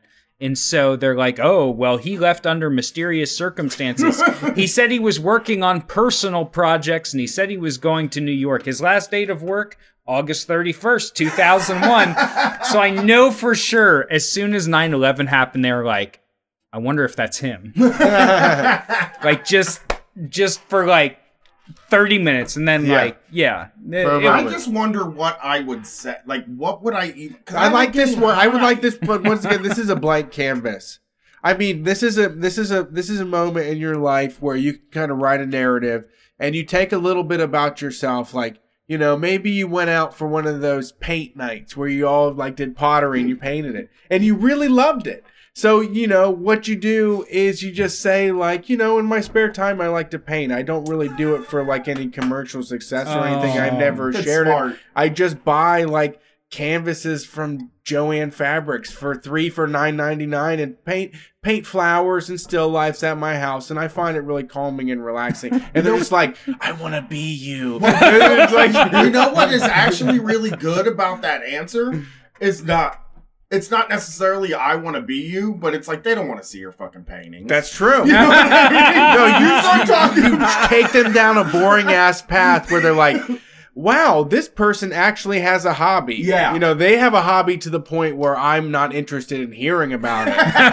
They're that deep into it. Yeah, because they are. I if somebody told me I like to paint in my spare time when I'm not at work, I could see being like, oh man, I really admire you for painting. But then I also would probably be like, I don't even care to see these paintings at all. You're not going to try to sell them at work or anything like that, right? You're gonna leave flyers for your gallery openings that are office. This next question is really odd. This is a barrage. This is feels like Clockwork Orange with the toothpicks, with the eyes open, and they're just tell us about your flaws. And you're answering it to get a job, which is extra harder. I love the springtime. I love the blooming flowers. I like to hike with my family and absorb nature. Well, here's a very odd. This is maybe the oddest of these questions, if you ask me. Did you work hard when you were a teenager? Ooh! They don't want the real answer. Oh, ask that question. What is that? You gotta give me a Miller Lite and a cigarette if you're gonna ask that question to me. I have to know you're fucking cool. I'm not gonna talk to you about that unless I know I can trust you. We have to do a federal crime. We have to do an illegal act together before I would talk to you about that. What do you think they're looking for? I mean, they're looking for yes. That's all they want. The only thing they want is that, yes, I've, I naturally have taken to work and falling into line, and I'm just, ready to help out wherever I, my mom was always like, wondering why I was asking to help with the dishes, She was always mad because I was bothering her. I wanted to vacuum more. The thing about me was something that I said, was something that I think I said to you last week. I mean, generally, if I had never done the show, I would have thought that I was a hard worker when I was a teenager. Yeah, you were, yeah. Because I think every work is hard. I don't like doing it. You have a great, a great idea of yourself. The phrase "every work is hard" is like so true. That is perfect. I love it. It is. It's totally true. You're good at what you do. Totally true. Yeah. I mean, you're good at what you do, but unfortunately, you did things that you do not do before. Things I was bad at. Yeah. What kind of hours do you generally work? My answer for that would be the ones you make me work. They don't let me pick. Why do they even ask? That's definitely for this one it sucks. Because if I was going through a job, it'd be like, well, currently I work all the time for my job because people can get a hold of me on 9 different channels. Yeah. Yeah, I don't know what I would say other than I like to work at night. Yeah, how much do I work? Well, I answer comments on the payments that I make. Now, I put emojis on the bottoms of my payments. On Venmo. We're in the People Smart section. How would you describe your personality? Nobody knows how to do that. Yeah. I mean, I guess if they're asking how you would do it. I don't think I could. If someone does well, I don't know how forgiving they are, because if someone does well at this, they're a serial killer, right? Yeah. Like if someone can make it through this barrage and not have a real fuck up, say the wrong thing. If somebody asks you what your personality is like and you smile at them and you go, I'm just a people person. Right. Like what? You do have to be a certain kind of phoney. Is the word. Yeah, exactly. Be a certain kind of phony to answer. I've always considered myself an empath. Because I always know how everybody in the room feels. If you ask me, I've always had a handle on every situation. Well, I hate myself generally, so I'm a hateable person, I guess. Anxious, anxiety. I like to, I love my shows. I love to sometimes spend 72 hours in bed watching Netflix. We got 3 left here. What do you do that others in your personal life might find annoying? How is that an interview question? This is awful. This is like, give me all the dirt. This is just like up front. What am I not gonna like about you? Tell me the truth. Yeah, and what is the answer to that? What is it? Say the question. Say it again. What do you do that others in your personal life might find annoying? Here's the thing. Call my wife and ask her. Okay? Call my friends. I can I'm gonna say this. 1,000,000,000%. All of your friends are saying bad things about your back. That's what happens to everybody. Like all of your friend groups are talking shit about each other. I have no idea what they're saying about me. Yeah. I know people go home every single time they hang out with me and they're like, yeah, he's just being Brett though. And they're like, I know, he was in full effect tonight. People do that. People do that and they know. And I accept that. That's humanity. That's community. That's all of it. That's what friends are. And you'd have to talk to them, because to be honest, I think if I said it to them, they would be fucking shocked. Yeah. Right? Like they wouldn't be so fucking surprised to some of the wow, that really hurts. Yeah. Yeah, you really fucking got me. Exactly. Nobody at this table knows what. No. I'm avoiding all of the stuff I don't like about myself.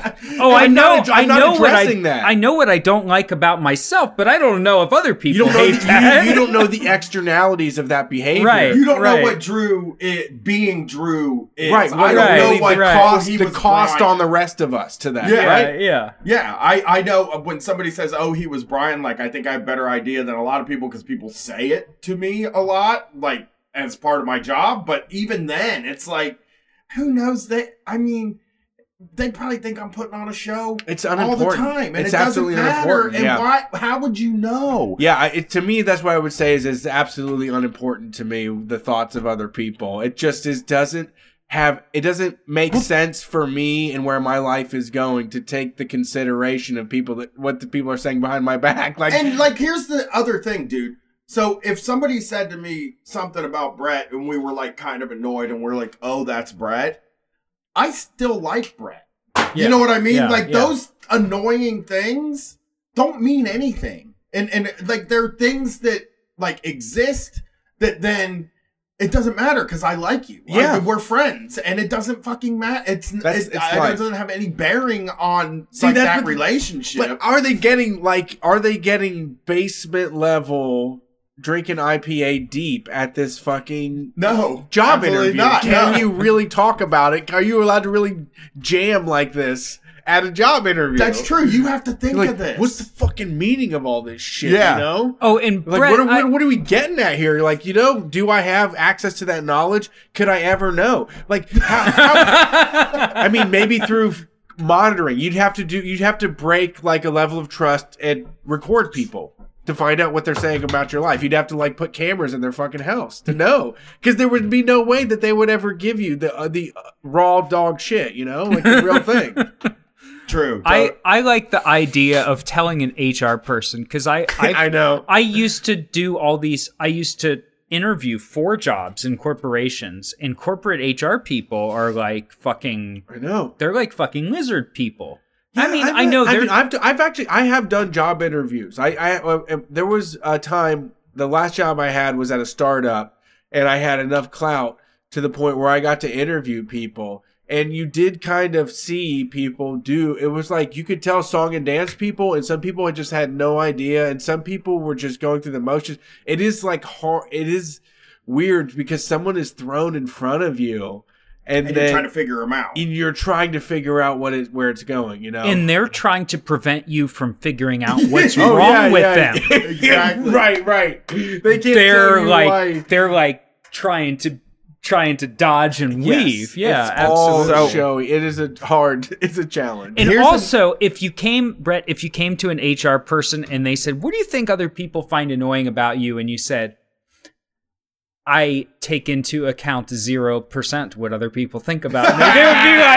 They would be like, well, we're going to keep your resume on file. Yeah, that is an asshole move. You're right. I mean, I do. Like, it's got me where I am today, but will not work in a job interview. I also do, but it's like, you couldn't say that to an HR person. They don't want that. Here's another trap. This next question is another trap, too. Okay. What kind of people annoy you the most, and how do you deal with them? Okay, now this is fun. It's fun. This is like let's go in on somebody. Let's like really fucking beat somebody up, right? Right, but I don't think they want you to do that. And what is it? Like, I don't even like the idea of answering this question. What annoys you about people? I'd start doing the Birdman. I'd be like, oof. I'd be like, let me tell you. Yeah. Let me tell you so many things. What kind of people annoy you? I hate when that's an odd question. Yeah, this is a stupid one. It's a trap. It's one where you basically it is like going off like, I hate it when like people, you know, the start time's 4 p.m. and people are clocking in at 4:03. I'm like, what the hell? I've been here since 3:45. Why aren't you clocked in yet? I like that answer. That's like the best answer. That's so good. People who don't work as hard as me. Yeah. This is why I never got any fucking jobs, because people like Brett were rolling in and they're like, on time is late to me. He's a salesman, you know? I am a sleazebag. All right, here's our last one. Silver tongue, whatever you want to hear. Can you give me an example of how you've demonstrated empathy to a teammate? Okay. You know, I don't really know. Yeah, I don't. You know, how do you answer that? It's like, when I was a cable guy, if they would have asked me that, I probably would have said something mean about the word empathy. What are we doing here? Let's put our headphones in, guys. We're going to do one last thing before we go on vacation. Wait, what was the question again? Empathy towards a teammate. Name a time where you've had empathy towards a teammate. Yeah, I don't know. That's easy. I don't know. Once again, just think of something. Is there enough TV shows you can copy from? I don't know what it is about myself, but like, what I would say is that, you know, when it comes to telling lies, you should you should not feel ashamed if you copy from your relatives, if you copy from acquaintances. From TV. TV sometimes can be too obvious. But people think TV's real. But sometimes you know of a very dramatic story that happened in an acquaintance or a friend of a friend. You just adopt that yourself.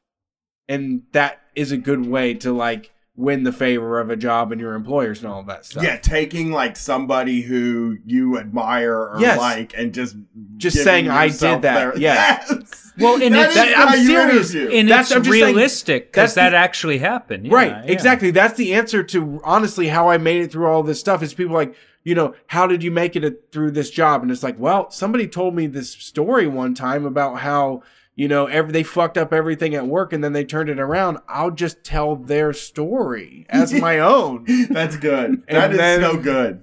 I mean, you're just trying to get a job. You're just lying to HR in a situation where you're supposed to lie. Right. Like none of this is immoral. But they want to be, in order for them to get a paycheck, you have to say the right phrases. You have to answer in the right way.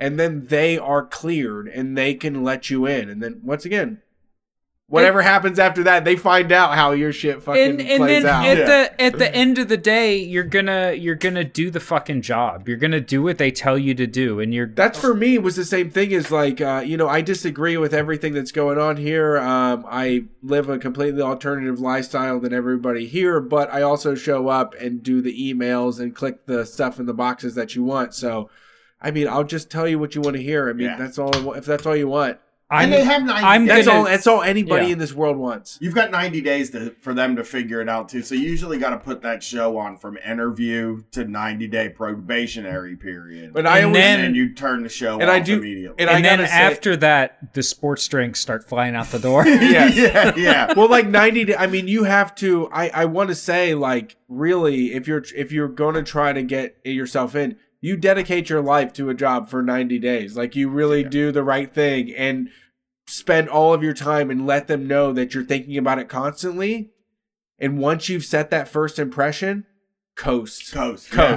From there, you've bought yourself years of, like, sleeping on the clock, scheduling meetings that are, like, 2 hours before the end of the day, and then you can just leave.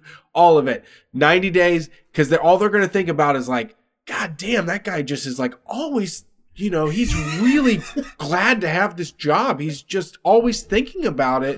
I mean, it's crazy. Brett sent an email last night at 1 a.m. about that new project. I was pretty impressed. But like 6 months from now, I'm not available right now. I'm not available. They're like, oh, well, we want to know, man. We really know. You helped out with that project at 1 a.m. that one time.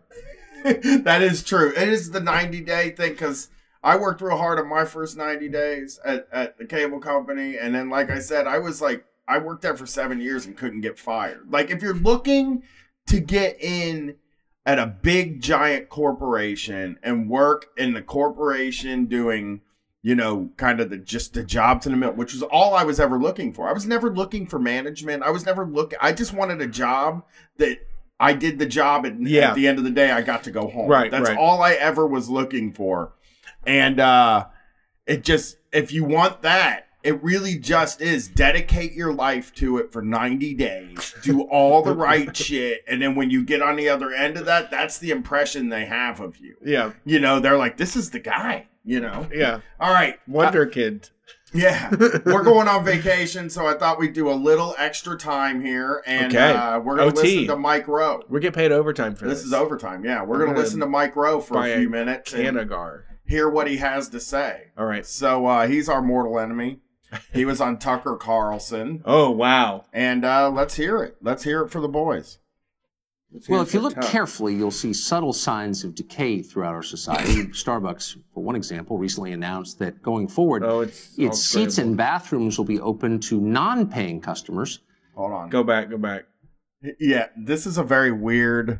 okay, you ready? Yes. I'm going to start over. The buffering. If you look carefully, you'll see subtle signs of decay throughout our society. Starbucks, for one example, recently announced that going forward, its seats and bathrooms will be open to non-paying customers. It's bad news if you want to bring your kids there. Pretty good news if you're a vagrant. Jesus Meanwhile, in New York, a Christ. couple had to evict their 30-year-old son from their basement because he refused to move out. Many defended his decision to live there forever.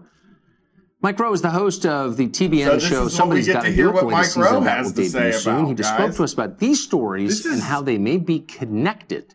Here it is. Here we go. Joining us tonight, Mike Rowe. This, good to see you, Mike. This is a wild ride. Tucker, how are you? Couldn't be better, but bewildered, and maybe you can clear this up. Starbucks announcing you no longer have to buy anything. They are, so this whole thing that we just got rushed into is they're trying to paint America as this topsy-turvy place right now? Yes. Because of bathrooms? Well, because Starbucks is letting people Can you believe it? Pee in Starbucks if they didn't buy coffee first. Is that the premise? That's it. Starbucks will take your pee and poop for free. It's ridiculous. It's absolutely ridiculous. You don't have to buy coffee. You know, the coffee makes me shit, to be honest. The coffee's always made me shit. That's why the bathrooms are on site. If you're not drinking the coffee, you aren't shitting. Right. They're real people that are angry that you have to spend money to use the bathroom if you've left your house. Like, right. That is what they're saying. And they're not available anywhere else. I mean, DC is a place that really has no available bathrooms, but Starbucks is a good place to go. Well, actually now, I've been to a few in other cities. I think I was in Portland, Oregon, and I had to ask for the code. Now they'll give you lots the code, of codes, yeah, but they'll put a lock on the door. I mean, we got white privilege. We don't have to spend money to use the Starbucks bathroom. Sure. I mean, I just spend the money though. So let's see how Mike Rowe reacts to that and a kid who lived with his parents till he was 30, and then they tried to kick him out, so he took him to court. What do we? I mean, this makes me so apathetic. All right. Let's hear Mike Rowe. Let's hear what he has to say. He's got the top button on. To lounge around. He's on vacation. Its stores or use the bathroom. Tommy Bahama shirt. Meanwhile, 30-year-olds are suing to stay in their parents' basements. They're not. Are these stories connected? Do they tell us something bigger about where the country is going? Dogs and cats living together. Exactly. What is this? Look, personally, I'm in the midst right now of doing what I do every year, which is try and give away work ethic scholarships. Right. It gets harder. He is in the middle of giving away his work ethic scholarships, in which you have to demonstrate. He's going to explain this. He's going to explain how to get a Mike Rowe work ethic scholarship. And I guess we should know that he thinks there's 6 million jobs open throughout the world, and and that we're just missing out, that people won't take them. So here we go. Come on, Mike. Every year. So, wait. It gets harder to give away money? Well, now we've given away $5 million over the last 5 years, and yes, every year it gets increasingly difficult to affirmatively reward work ethic. There's some things my scholarship requires you to do. That's the requirement. That's not true. Write essays and make videos and sign a sweat pledge. And when people are often confronted with these hoops through which I ask them to leap, they take what you call umbrage at that, and I find it fascinating. It doesn't bother me so much because I understand that a valuable thing is almost always a thing that's in demand, and work ethic is very much in demand. But to answer your question, why is it harder? Oh, I'm sorry. To find it? I think that probably does have something to do with the expectations that have evolved out of the safe space movement, which you've done. The safe space movement. Pause it. We're paused. So what does he hand out money for? What's his organization do? So basically, he hands out scholarships for apprentice. So like if you want to go to like motor school, JDI or whatever. You want to be a welder. He'll hand you, because you know how he thinks that nobody wants to be a plumber. If you're charismatic and you can make a video, and if you have the writing skills to do like a groveling type letter, that you sufficiently beat yourself, like any good resume process, like any good interview. You beat yourself. You say, you know what I know people would say about me is that I'm just too bullheaded, and I always want my way and make everything, I think a lot about what people hate about me, and I agree with them, to be honest, because I'm hardworking and I'm ready to accept nothing for everything. Nothing for everything is a shirt. Yeah. That's the one. That's what you got to give. And he's saying... That's sweat, baby. That's how you sweat. And the way he talks that bothers me is that he really does act like there's all these people out there that don't want to be a plumber.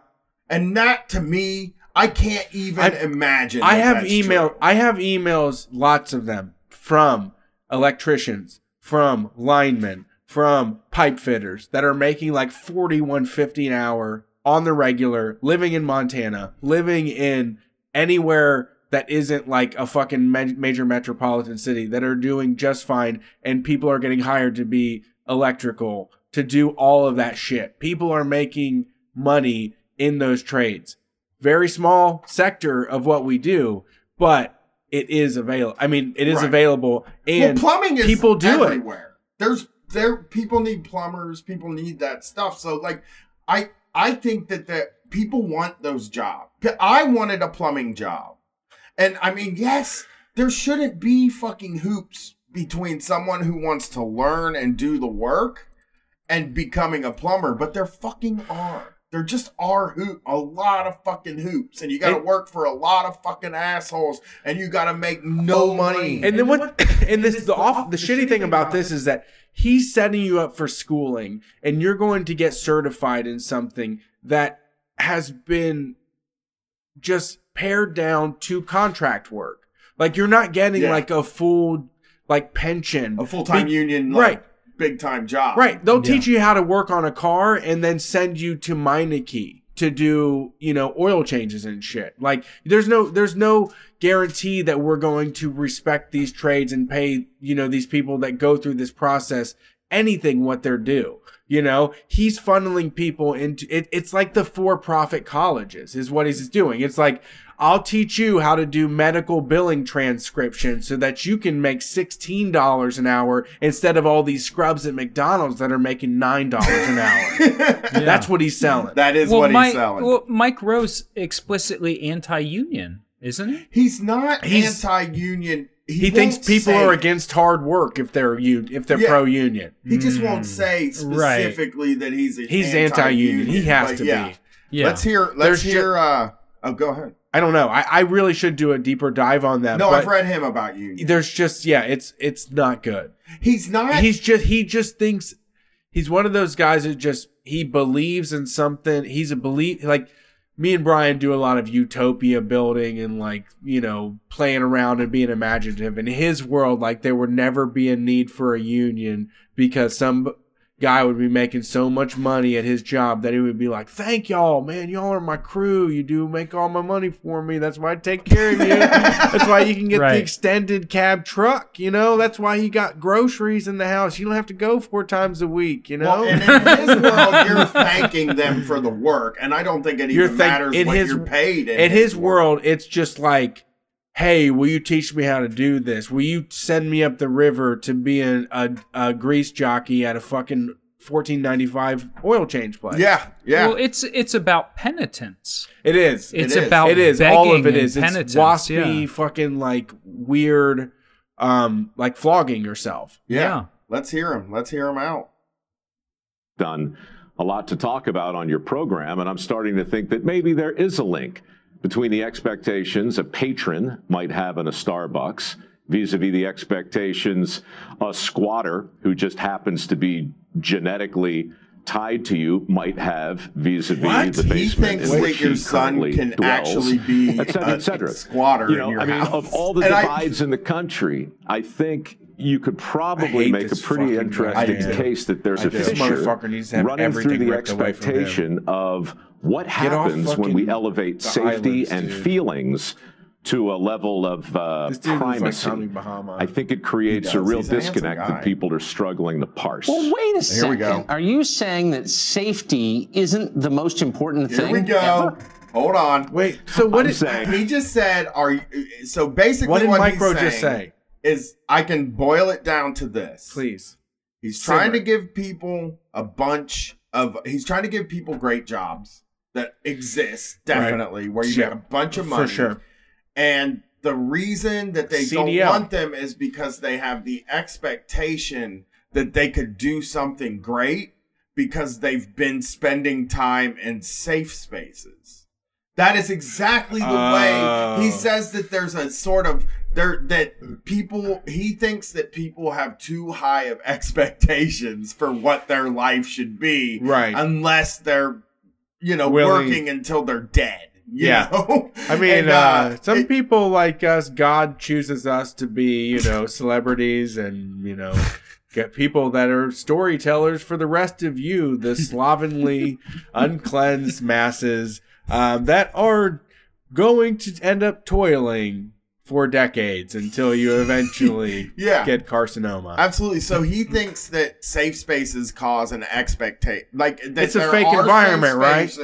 Which aren't, these things, it's weird. Let's talk. Yeah, I mean, it's college campuses where people.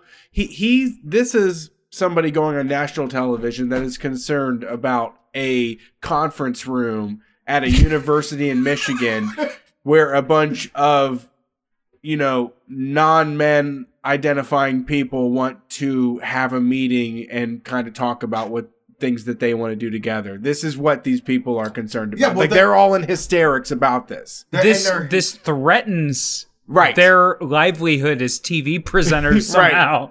Yeah, and it's weird. It is weird that they are concerned about what happens in a coffee shop. Right. That people just hang out in that calls itself an inclusive, safe space. Right. They act the fem night at the bike co-op is like, well, what if I want to work on my bike that night? It's like there's 6 other nights. Yeah. There's also the day, like just this one night. I mean, these guys think that they seem to extrapolate what happens in those places as being everywhere. Right. And every person younger than them that's not a plumber or a fracking company, this is crane operator, everybody that's not doing that are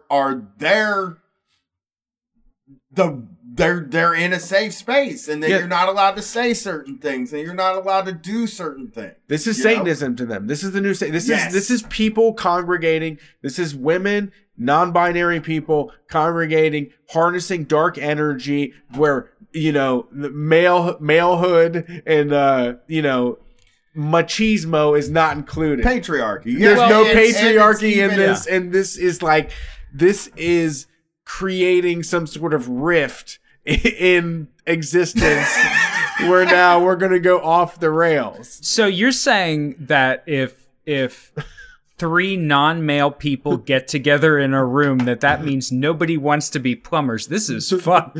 Right. That is true. That is their whole thing. So let's all of a sudden they won't have babies with us.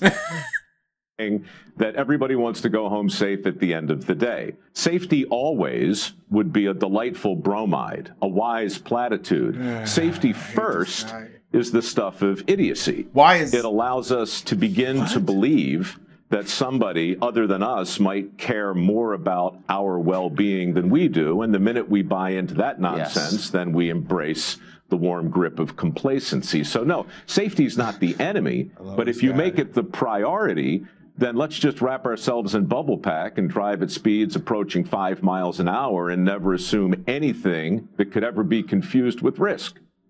But doesn't he look at people what is this about? Who want to be writers or people who want to get liberal arts degrees? Doesn't he view them as making Like they're not allowed to do that. No, that's a fool's errand. Yeah, they want a person, because my dad, right? We've talked about this in the past. My dad always told me when I was growing up, like if I wanted to do something, he'd be like, it's hard to make it there and shit like that. And until I was in my 30s, that's how I saw the world. It was like, I want to be a lawyer. Oh, well, it's like really hard to be a lawyer and make money, so don't be a lawyer, and things like that. That was kind of how my dad thought, you know? Yeah. And I enrolled in school, and I went into a sociology program at Ohio State, and with the goal in the end to get a PhD and kind of just be an academic. That was like kind of the goal I wanted to do. And I thought I could do it. And my dad told me, like, there's just like no money in that. And I'm like, but there is money in it if you're good at it. And you're the best at it. So like the way that he taught, I was taking a risk and betting on myself at that time in much the same way that somebody that decides to work in one of the trades is betting on their ability to do stuff too. I understand it's I guess an easier job to get. But again, if it was such a fucking easy job to get, there wouldn't be guys sitting in living rooms all over the country saying, God damn, I wish I could be a plumber, or you know how much fucking welders make. Yeah. You know what I mean? You know what really bothered me about what he just said. So Mike Rowe focuses on trades. He focuses on, like you said, plumbers, welders, pipe fitters, guys who do skilled labor, but it ends up being manual labor. He's conflating the idea of safe space, which is basically an environment where patriarchy doesn't hold down people that are not like straight white men. Yeah. He's conflating that to workplace safety, which is like if you are a plumber not working in a space that's going to expose you to like radon or poisonous gas, or somebody's going to like weld right behind your head and burn your scalp or whatever the fuck. And it's just a job. Safety should be first. He's acting like that was we weird. Don't get the work done. Safety should be the third choice. Safety is the most important thing. Yeah. I don't want to fucking get killed at work. Yeah, and safety to me includes like proper rest and like not overworking. Like you don't want people like driving equipment, you don't want people welding, you want people doing any sort of heavy equipment that are working over 40 hours a week. You don't want people working overtime and like doing dangerous fucking jobs. Well, safety, like the preservation of the life of the people involved probably is the number one thing for the job. Right. Safety should be the most important thing. That's such a weird any job, especially dangerous job. But he loves it. He's just like, think about these country people, and they're just like born with a litter of 7 of them, and the boys go to war and they get all strong and shit, and some of them come out with their arms blown off, and then the number one comes back and he goes and he works the mines and he makes all that money for him. It's such beautiful to me the way that other people give their lives so I can be on this television. He's living a fantasy. He loves it. He has it's Cormac McCarthy shit. It's just like toxic masculinity. Like if you really just like go hard. I mean, it is. I mean, if you give your life for it, like it's just like it is like a crazy fucking ride. I guess you're right. I mean, if you think about it, some people are going to give up their lives to do so that we can get more fucking fracking material out of the ground and send it overseas to burn up more atmosphere. Safety should be the number one priority no matter what. You shouldn't be trying, like nobody should die doing something dangerous that their job sort of, I mean, some of it is dangerous. Yes, but nobody should like disregard safety. No. Like a plumber shouldn't disregard safety. It's a fucking dangerous job. And here's the thing. You know what the top trade is. The top trade in I think 27 of the states in the country. Truck driver. Yeah. Yeah. Having a commercial driver's license, being a truck driver, you're out there. Literally everybody else, Mike Rowe, that motherfucker's on the road. Mm-hmm. Everybody else is on the road with the trucks. If you don't respect safety, You know, you might be the one that you know. Well, some guy's been driving for 16 hours and he hits you because you don't respect him. Mike Rowe's the guy that's like, remember back in the day when they could just get a little bump, man, and they could get the job done? And get some yellow jackets and drive all night. Yeah, it's like, no, I mean, I don't mind if they have to take breaks. Well, he thinks the person that takes a break should be overtaken by the person willing to drive 20 hours. There's somebody that has the will to win, right? That will overpower. Yeah, and that's when he gets a hard on at night. He loves it. Here we go. This is garbage. It's really deep. When you say safety first, you're assuming. No, this is one of the many unarticulated assumptions that govern our society, and no one ever examines them in the light of day, and you just did. So when you say explain that a little bit more. When you say safety first, you're assuming that someone out there cares more about your well-being than you do. God, I want to see, but this is like, I know this is like dirty jobs. My crew and I sat through over 100 mandatory safety briefings. Advocating for yourself. Through the first I do care seasons, about myself, and I'm not going to do this job for this amount of money. I'm not going to push myself to the brink. I'm not going to do damage to myself and work 70 hours a week. I'm not going to work 6 and 7 hours. It's like, I'm standing up for myself. He doesn't want people standing up for themselves. He calls that crying. He calls that whining. He thinks that's people that are entitled.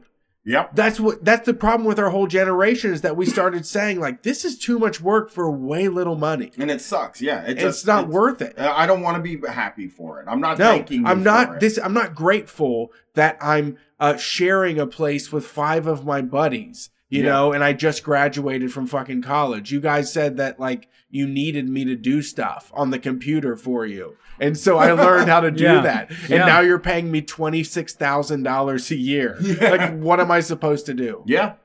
Let's They were very effective because we listened like this. We were very concerned. We were in a dangerous, hostile, unknown environment. But over time, the big safety first placards and the mandatory boxes that you have to check and the lockout tagout procedures, these things start to sound like the teacher in Charlie Brown, right? It's wah, wah, wah, wah, wah. And you stop listening. So the unintended consequence of telling you that nothing is more important than your safety is the very dynamic that leads people to walk across Fifth Avenue when the little man says walk, instead of looking both ways. Exactly. Dude, I'm with you, bro, but like the cops will get you. You know what he said? He said, lockout, tag out. Have you heard of this? If you work in a factory, lockout, tag out means you have, let's say you have a big drum, essentially a big kettle where you can heat it, and it's got an impeller in it. It's got a giant fucking moving propeller in it. And it's like this steam-powered or air-powered motor, because everything has to be explosion-proof. If somebody's working on it, they literally put a lock. It's like a padlock. It's called a lockout, tag out, so you put a tag on it. So if somebody wants to operate that piece of machinery, they have to go find you. You put your tag on it. You say, Brian locked this because Brian is working on the big choppy propeller. Mike Rowe is saying, that's bullshit. People should get their hands chopped off occasionally because it makes the factory more efficient. Right. That's what lockout, tag out means, in case people don't know. Yeah. That is great. Yeah, and that lockout, tag out is a good procedure. Yes. You know what I mean? I think this is like enlightened conversation. That the most dangerous intersections in the world are intersections that have signs that tell you when to walk. So I'm with him, bro. I'm an anarchist in the way I'm like, fuck all traffic lights, get rid of stop signs. People don't want to hit each other. They will not hit each other. They'll figure it out just like they do in other places. Yeah, but that doesn't. I fuck with Mike Rowe with this. I have to say I fuck with Mike Rowe with this. So are there safety briefings on your new show? You've got one of the biggest digital shows that's ever been. How much safety is in that show? Well, safety, like I said, is always present in everything I've done. Dirty job. Somebody's got to do it. Returning the favor. I mean, we always focus on going home in one piece.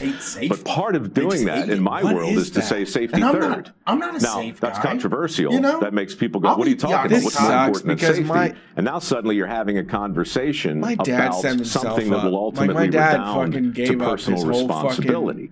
Safety third is just a way of cutting through the warm milk and the soft tissue that makes everybody comfortable. When I say everybody, I mean actuarial accountants, I mean HR, I mean insurance adjusters. That are just like, isn't it? You've done it. How many times you got on a plane, you know, and been told by the pilot that the most important thing. So cool. It is. That is the thing. Is like you see the finished. What it does, how it spits you out on the other side when you're like 50 or 60. Well, and you don't have anything. Well, and this is on Fox News, which is a station that celebrates that like America is becoming the #1 exporter of crude oil and like all of that shit because of fracking. And they're like they think it's fantastic that we're getting like this D-level gasoline that we're sending overseas or whatever, and and these people love it, and everyone that's doing the fracking is not going to make it past 60 fucking years old. Like they're inhaling shit that's going to dry them out from the inside, that's going to give them fucking lumps on the inside of their body, that's going to take it, literally sucking the breath out of them. Yeah, and Mike Rowe does He loves it. He's just like, he does. Well, you know what it is? Can't believe it. I sang opera one time. I gave my best performance as an opera singer, you know, like on a fucking stage that was powered by coal. Yeah. Because somebody gave them goddamn life. Some papaw. I think that what they want is they want to have people, and it's just a matter of class. They want to take the lower class and say, you want some of this? Yeah. You want some of the good life? You have to be prepared to give your body for it. They literally want a fucking pound of flesh. And like you said, maybe it's a pound of spinal tissue. Maybe it's degenerative discs. Maybe it's, you know, black lung. Maybe it's mesothelioma. Maybe it's butter lung, right? And you shouldn't, and you should never complain about the hours you're working or the money you're making. Right. Yeah. That is his thing. It's the tie through with the, like, all of the questions for the interview. And this is just like, you have, like, how much are you willing to give? You have to, like, once you're willing to break through and give everything of yourself, like, then you'll find your place in the system, and you'll get nothing for it. You've gained Mike Rowe and Tucker Carlson's fucking respect, but that doesn't buy you anything at all. You know? Like you come home at night, you know, you've been inhaling fucking corn dust all night long, and you're like, God damn, man, that sexy motherfucker, you know, with the shirt all unbuttoned and everything, you know. I think he's kind of into me. Yeah. I think he's got a liking to me. That's all you get. He gets it. You know, guys like me, we just want to kill ourselves as long as we aren't sharing the fruits of our labor, you know? Yeah. God damn, I would hate for everybody to get a piece of this. I just want one guy like Mike Rowe to get everything. Just as long as I know there's a guy like Mike Rowe and Tucker out there just winning like crazy, you know? Telling people how great I am. So inspirational, you know? I do it for them, really. That's why I want to power all this for them. All right, stupid. We did a long show for the last show. Drew was here, and it was very fun. That's honest, though. It's honest, right? What they're doing? No. Well, it's honest in a way. Mike Rowe, I don't. It's more honest. I can't figure I asked this when I did citations needed too. I truly don't know if he believes in what he's saying or if he gets marching orders from somebody, because I kind of feel like he follows metrics. Yeah, well, he knows what gets popped. He gets money from the Koch brothers, like actual gets money from them. So for me, it's like, is he a libertarian or is he a guy that fucking likes money and keeps getting it to do his things because he works with like libertarian minded organizations? You know? Yeah. And that is I mean, why wouldn't your fucking manager at your plant want to have Mike Rowe come in and give a talk? Yeah. You know what I mean? Like, what would be the reason not to? He was advocating for. Yeah. And he's probably making huge money to go to like different plant managers, different like big plumbing conglomerates or big welding, or I'm trying to think, iron working. He's probably getting paid money to go to these businesses and talk on behalf of the people that are doing the actual fucking work. And I really think I think in his heart of hearts, he believes that he's speaking up for those people, and that, but the things, I don't know if he truly believes that what he's saying, because he gets so much money for it. He's so right on the ball, though. Like, I think that for me, like, the Democratic reporting seems so fakey, and they're trying to win Republicans over, and they don't have any sort of, you know, the thing with the Democrats, when you talk about all these jackasses that you tried to get us to guess tonight, like, none of them have any sort of ideology, but these people on this news station that is the biggest news in the country are so plainly, like, talking about the world, I think, in a way that is the most honest. Like, they are talking about the people that get sent up, and that, you know, it's interesting because safety first is something for folks with, like, that are here on have immigrated here, that don't have, like, legal status, that are doing a lot of that. Those are the people that are working in, like, the meat industry and the produce industry, and are signed up for, like, we don't worry about safety attitude, we just want money. And this is also the same network that, like, demonizes those people. Like, they play it both ways, but at the same time, they're always selling this spirit and attitude of, you are not worthy, you're not one of the chosen one. It's like a class system, you know, you're the person that just does whatever you can, and hopefully you don't die in, like, a vat of toxic pig shit, you know? Yeah. Hopefully you're not the one that unfortunately falls into a water treatment plant and you get, you know, you die. Hopefully you're not one of those people, but you should be grateful that you have a chance, you know, just don't expect to be safe about it. Yeah. I mean, and we just have the resource. I also think, and these are pro-life people. These are also people that think that every fucking little gummy bear, you know, that a piece of sperm turns into is, like, precious. Yeah. These are pro-life people. Well, yeah. And I think that, like, I think that they're just doing it. These are cynical people. Cynical, selling people less and less. And at least you're alive. I mean, you know, you're not like one of us, you know, unfortunately, but thankfully you'll get to work in service. Because they're also telling for people that need stuff. Before we go, we got to wrap it up because we're at 2 hours. But they are also the first ones to get mad when we say, well, if we redistributed the wealth and resources, we would have enough so that these people would be fairly compensated and not be struggling. And hell, you know, maybe most of these trades, you need a person because it takes a person to do them. But maybe some of the automated stuff can just, like, these people don't have to damage their bodies. I think if you redistributed the wealth and resources, there was plenty. But the people like Mike Rowe, Tucker Carlson, like really wealthy people, they want to hold on to that.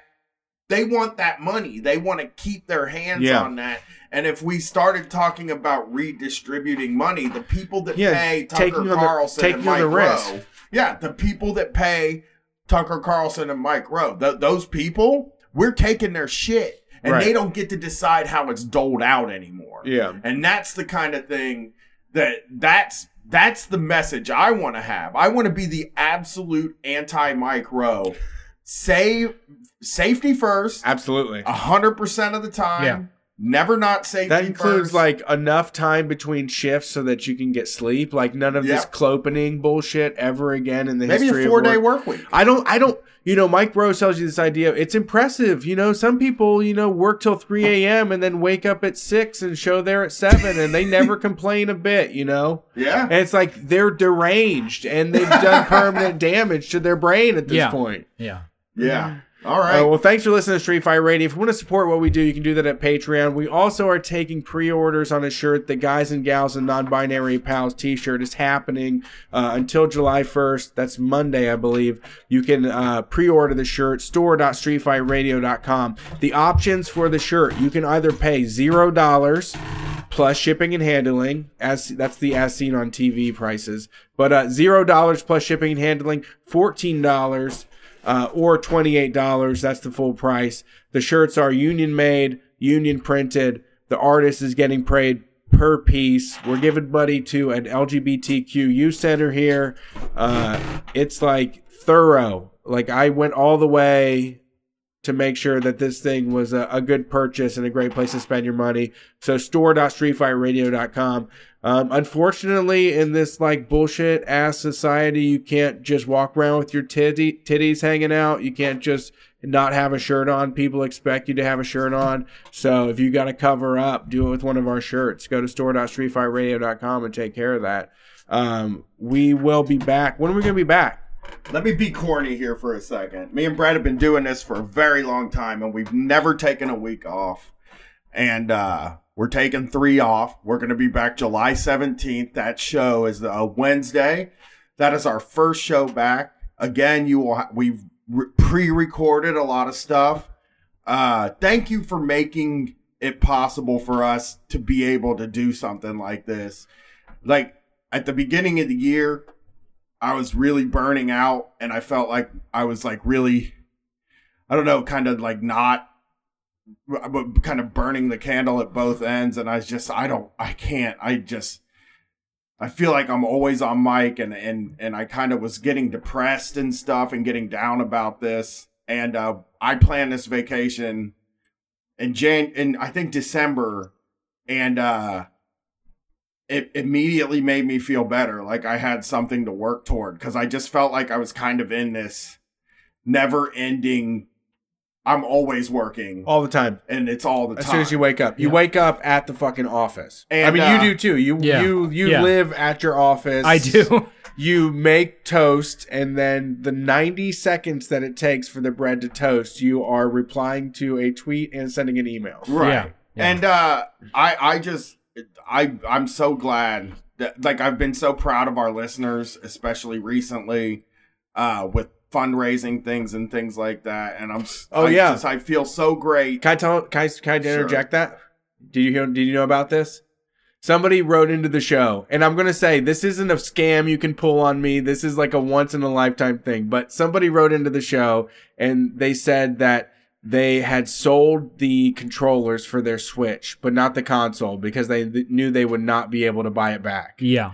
And I had mentioned that I was going to send them a controller. I sent them my own controller, but I wanted to send them a care package. Yeah. And I put the Venmo out there, and we had $1,000 in donations come in today. No shit. Yeah. So we're going to pay that fucking guy's rent now. So that is fantastic. You know, you guys have accumulated, like, seriously the best and the coolest audience of anybody I've ever known, online or offline. Just the folks who are out there listening to this, and especially that are supporting you, are like some of the fucking coolest, most down-to-earth people. So you really do have something awesome. It's interesting. I'm proud of it. I see other shows mobilize their listeners to do stuff like get angry at people and yell at them online. And I'm really glad that our group of people mobilizes themselves to help each other. And I mean, we're going to come back, and I'll just say it before we go. Us and the Sams and the Trillbillies are going to go on tour like 2 weeks after we get back. We're going to be down in the South. We're going to fucking go up. We're going to be with another show at the end of August, early in Chicago. Yeah, let's announce it, dude. Detroit. We got the dates. So July 28th, Washington, D.C. We're going to be there. We're going to do 2 shows, I believe. We're going to be in Raleigh on July 30th. We're going to be in Nashville on the 1st. Is it the 1st or the 31st? Don't know yet. We're going to be in Nashville the 1st or the 31st, and then we're planning on doing 2 shows in Atlanta, Georgia on August 3rd and August 4th. That's going to be the Trillbillies and District Sentinel. I just rented a giant van. It was so much money, but it has an Xbox 360 in it. Okay. So we get to play video games. Means TV's going to be with us. Yeah, Nick and Naomi are coming. Nice. So this is a big tour, and this is really important to us, so please come out. And, yeah. And, like, I just want to say, like, I never thought I'd do anything like this, and I feel like a lot of gratitude for the listeners and the people that pay for this. And I'm like, thank you. And I will see you in 3 weeks. A fresh, unburnt out guy. And I feel I'm really excited about it. Yeah. I love you all. And I'll still be on Twitter the whole fucking time. Yeah, we're going to send a bunch of information out about it. But yeah, keep checking store.streetfightradio.com. That will have the tickets. Otherwise, the social media will be updated. We're just not going to record the show. But you'll still get it if you subscribe to the podcast. We recorded a bunch of extra shows. Thanks for being here. I'm Brett. He's Brian. That's Drew. We'll see you in a few weeks. We'll see you on Friday at our live show, which is pretty much sold out. But we'll be at ComFest too. So get a hold of us, and we'll see you in a few weeks. We're Street Fight. Peace.